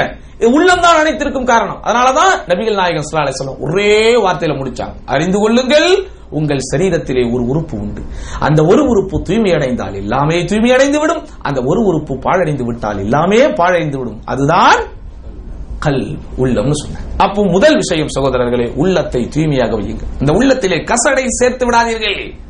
இன்னல்லாஹ் லா யன்துரு இலா, நிச்சயமாக அல்லாஹ் சுப்ஹானஹு வ தஆலா உங்களுடைய அஜ்சாமிக்கும் உங்களுடைய உடல்களையோ சுவரிக்கும் உங்களுடைய உருவங்களையோ பார்ப்பதில்லை, வலாக்கின் யன்துரு இலா குலூபிக்கும் வ அமாலிக்கும், உள்ளங்களை பார்க்கிறான், அந்த உள்ளங்களின் படி செயல்படக்கூடிய அமல்களை பார்க்கிறான். அப்போ முதல் வழி உள்ளத்தை தூய்மையாக வையுங்கள். அந்த உள்ளத்திலே கருப்பை ஏற்றி விடாதீர்கள், அந்த உள்ளத்திலே கசடுகளை சேர்த்து விடாதீர்கள், அந்த உள்ளத்திலே கசப்புகளை ஏற்படுத்தி விடாதீர்கள். தூய்மையான உள்ளமாக வையுங்கள். எல்லாரிடத்திலும் அன்பாக பழக வேண்டும் என்கிற எண்ணத்தை அந்த உள்ளத்திலே ஏற்படுத்துங்கள். அந்த உள்ளத்தை அரிப்பதற்குரிய வைரஸ்களாக, பாக்டீரியாக்களாக, கிருமிகளாக என்னவெல்லாம் இருக்கிறதோ அந்த எதையும் அந்த உள்ளத்துக்குள்ள வர வைக்காம அப்படியே தூய்மையாக நீங்கள் உங்களுடைய உள்ளத்தை வைத்துக் கொண்டால் ரமதான்ல நீங்க என்னெல்லாம் பண்ணீங்களோ அதை எல்லா காலத்திலும் பண்ணலாம். இரண்டாவது விஷயம் என்ன? அல் முதாவமத்து அலல் அமால் வலவ் கானத் கலீலா, அமல்களை நீங்கள் குறைவாக செய்தாலும் பரவாயில்லை, அதை என்ன செய்யுங்க? தொடர்ச்சியாக செய்யுங்கள். இரவு தொழுகை 8 ரக்காத் தொழுதீங்க, இல்ல 8 ரக்காத் எனக்கு முடியல, 2 தான் நான் தொழுறேன், நோ ப்ராப்ளம், அந்த 2 என்ன செய்யுங்க? எல்லா நாளும் தொழுது கொண்டிருங்கள். அதனால் தான் நபிகள் நாயகம் அழகா சொன்னாங்க, வ இன்ன அஹப்பல் அமாலி இலல்லாஹ் மாதாம அலைஹி வ இன் கல்ல, அல்லாஹ்வுக்கு விருப்பமான அமல்கள் எது தெரியுமா? குறைவாக செய்தாலும் அதை தொடர்ச்சியாக செய்து கொண்டிருப்பது. சிலருக்கு நீங்கள் தர்மம் செய்கிறீர்களா, அந்த தர்மத்தை தொடர்ச்சியாக செய்து கொண்டே இருங்க. ஒரு வாட்டி கொடுத்துட்டேன் வேலை முடிஞ்சது, நோ. ஒரு வாரம் நோன்பு வைக்கிறீர்களா, ஒரு திங்கட்கிழமை வியாழக்கிழமை நோன்பு வைக்கிறீர்களா, தொடர்ச்சியாக வைப்பதற்கு முயற்சி செய்யுங்கள். ஒரு குறிப்பிட்ட நன்மையை செய்கிறீர்களா, குறிப்பிட்ட நன்மைன்னு சொன்னா என்ன? வெள்ளிக்கிழமை நான் சமைக்கும் போது எப்போது ஒரு 3 பேரை 4 பேரை கூப்பிடுறது என்னுடைய வழக்கம். தொடர்ச்சியாக கூப்பிட்டுக் கொண்டே வருங்கள். மா சதகத் மா நகசத் சதகத்துன் மின் மால், நிச்சயமாக தர்மம் என்பது பொருளை குறைத்து விடாது. தர்மம் செஞ்சு யாராவது அழிஞ்சிருக்கிறாங்களா? நிச்சயமா அழிஞ்சதில்லை. அவங்க தர்மம் யாரும் ஒரு முறை செஞ்சதோட நிறுத்தினதும் இல்லை. அவர்கள் செய்ய செய்ய எப்படி கிணறுகளில் தூர்வார தண்ணீர் அப்படி வந்துகிட்டே இருக்குமோ, வைரத்தை தீட்ட தீட்ட எப்படி அந்த வைரத்தினுடைய அந்த பவர் மெருகு ஏறிக்கொண்டே இருக்குமோ, அந்த மாதிரி சகோதரர்களே நீங்க செய்கிற அமல்களை செய்ய செய்ய செய்ய செய்ய நீங்கள் தூய்மை அடைந்து கொண்டே இருப்பீர்கள். இதை இரண்டாவது காரணமாக வையுங்கள். மூன்றாவது என்ன? எப்போதும் அல்லாஹ்விடத்திலே துஆ கேளுங்கள். ஸலஃபு ஸாலிஹ் ரஹிமஹுமுல்லாஹ் அஜ்மஈன் ரமதான் வருவதற்கு 6 மாதம் முன்பு வரை ரமதானில் நாங்கள் நல்ல அமல்கள் செய்ய எனக்கு அருள் செய்வாயாக யா அல்லாஹ் என்று கேட்டுக்கொண்டே இருப்பார்களாம்.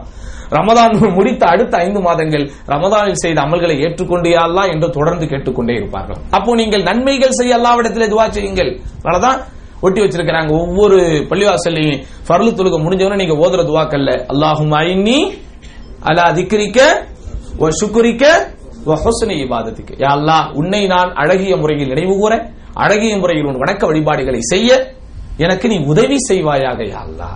அப்போ இபாதத்திலே நீங்கள் நிலைத்திருப்பதற்கு, நல்லொழுக்க வாழ்க்கையை நிரந்தரமாக்கிக் கொள்வதற்கு, இறைவனுடைய அருளையும் இறைவனுடைய திருப்தியையும் தொடர்ச்சியாக பெறுவதற்கு ஒரு தொடர் பிரார்த்தனையை கேட்டுக்கொண்டே இருங்கள். அதனாலதான் ரசூல் ஸல்லல்லாஹு அலைஹி வஸல்லம் அதிகமாக கேட்ட பிரார்த்தனைகளில் ஒன்று அல்லாஹும்ம யா முகல்லிபல் குலூப் சப்பித் கல்பி அலா தீனி, உள்ளங்களை புரட்டுபவனே என்னுடைய உள்ளத்தை உன் மார்க்கத்தின் மீது நிலைபெறச் செய். ஆனா 10 உம்ரா முடிச்சிட்டேன், 15 உம்ரா முடிச்சிட்டேன், 30 நோன்பு வச்சிட்டேன் என்று நீங்கள் திருப்தி அடைந்து ஓரமாக ஒதுங்கி விடாதீர்கள். எதை செஞ்சீங்களோ அதை தொடர்ச்சியாக செய்வதற்கு அல்லாஹ்விடத்தில் துஆ கேளுங்கள். 4வது விஷயம், மிக மிக முக்கியமான விஷயம், நல்ல நட்புகளோடு இருங்க. உங்களை சினிமா பார்க்க தூண்டுறவன், காலா படம் ரிலீஸ் ஆயிடுச்சு போய் பார்த்துட்டு வரலாமா அப்படி சொல்றவன், இந்தாடா யூடியூப் லிங்க் உனக்கு ஷேர் பண்றேன் அதை நீ பாரு என்று சொல்றவன், தீமையான விஷயங்களுக்கு உங்களை வழிகாட்டுறவன், மோசமான விஷயங்களுக்கு உங்களுக்கு ஆலோசனைகள் தருபவன், எதெல்லாம் அசிங்கமோ அருவருப்போ அநாகரிகமோ ஆபாசமோ மார்க்கம் தடை செய்திருக்கக்கூடியவைகளாக இருக்கிறதோ அதன் பக்கம் உங்களை தூண்டுபவன், பேசக்கூடாத விஷயங்களை பேசுவதில் ஆர்வம் காட்டுபவன், உங்களையும் அந்த கேளிக்கைகளிலே ஈடுபடுத்த வேண்டும் என்று துடிப்பவன், எல்லாத்தையும் கட் பண்ணி விடுங்க.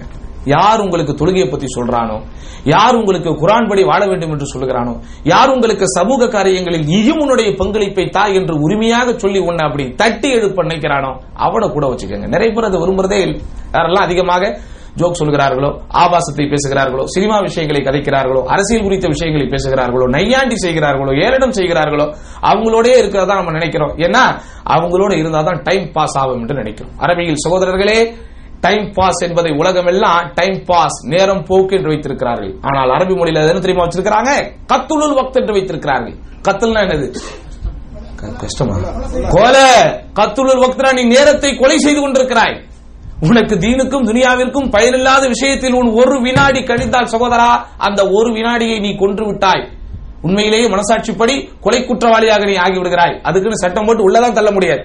ஆனா உண்மையில் இவர்கள் அந்த நேரத்திற்கு கொடுக்கக்கூடிய அந்த மதிப்பு எந்த சொன்னா, பயனில்லாத விஷயத்தில் ஒருவன் ஒரு மணி நேரத்தை கழித்து விட்டான் என்றால் அவன் வாழ்வில் ஒரு மணி நேரத்தை அவன் கொலை செய்து விட்டான் என்கிற அளவிற்கு இந்த பொழுதுபோக்குறதை பத்தி அவ்வளவு விரிவா எழுதியிருக்கிறாங்க. அதனால் இந்த 4 விஷயங்களை மட்டும் உங்களுடைய மனதில் மந்திரமாக வையுங்கள். என்ன 4 விஷயம்? முதல்ல கல்ப, உள்ளத்தை தூய்மைப்படுத்த வேண்டும். இரண்டாவது, குறைவாக செய்யக்கூடிய அமல்களாக இருந்தாலும் என்ன செய்யணும்?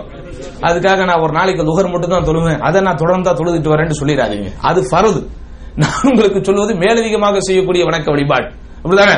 நான் ஒரு நாளைக்கு 2 பேரை தான் டார்ச்சர் பண்ணுவேன், அதனால அதோட நான் நிறுத்திக்கிறேன். அதல்ல. அதெல்லாம் மனிதர்களுக்கு செய்யக்கூடிய அநியாயங்கள்ங்கிறது அந்த பாதிக்கப்பட்டவர்கள் மன்னிக்காதவரை அல்லாஹ் நம்மை மன்னிக்க மாட்டான், அல்லாஹ் காப்பாற்றணும். அது வேற.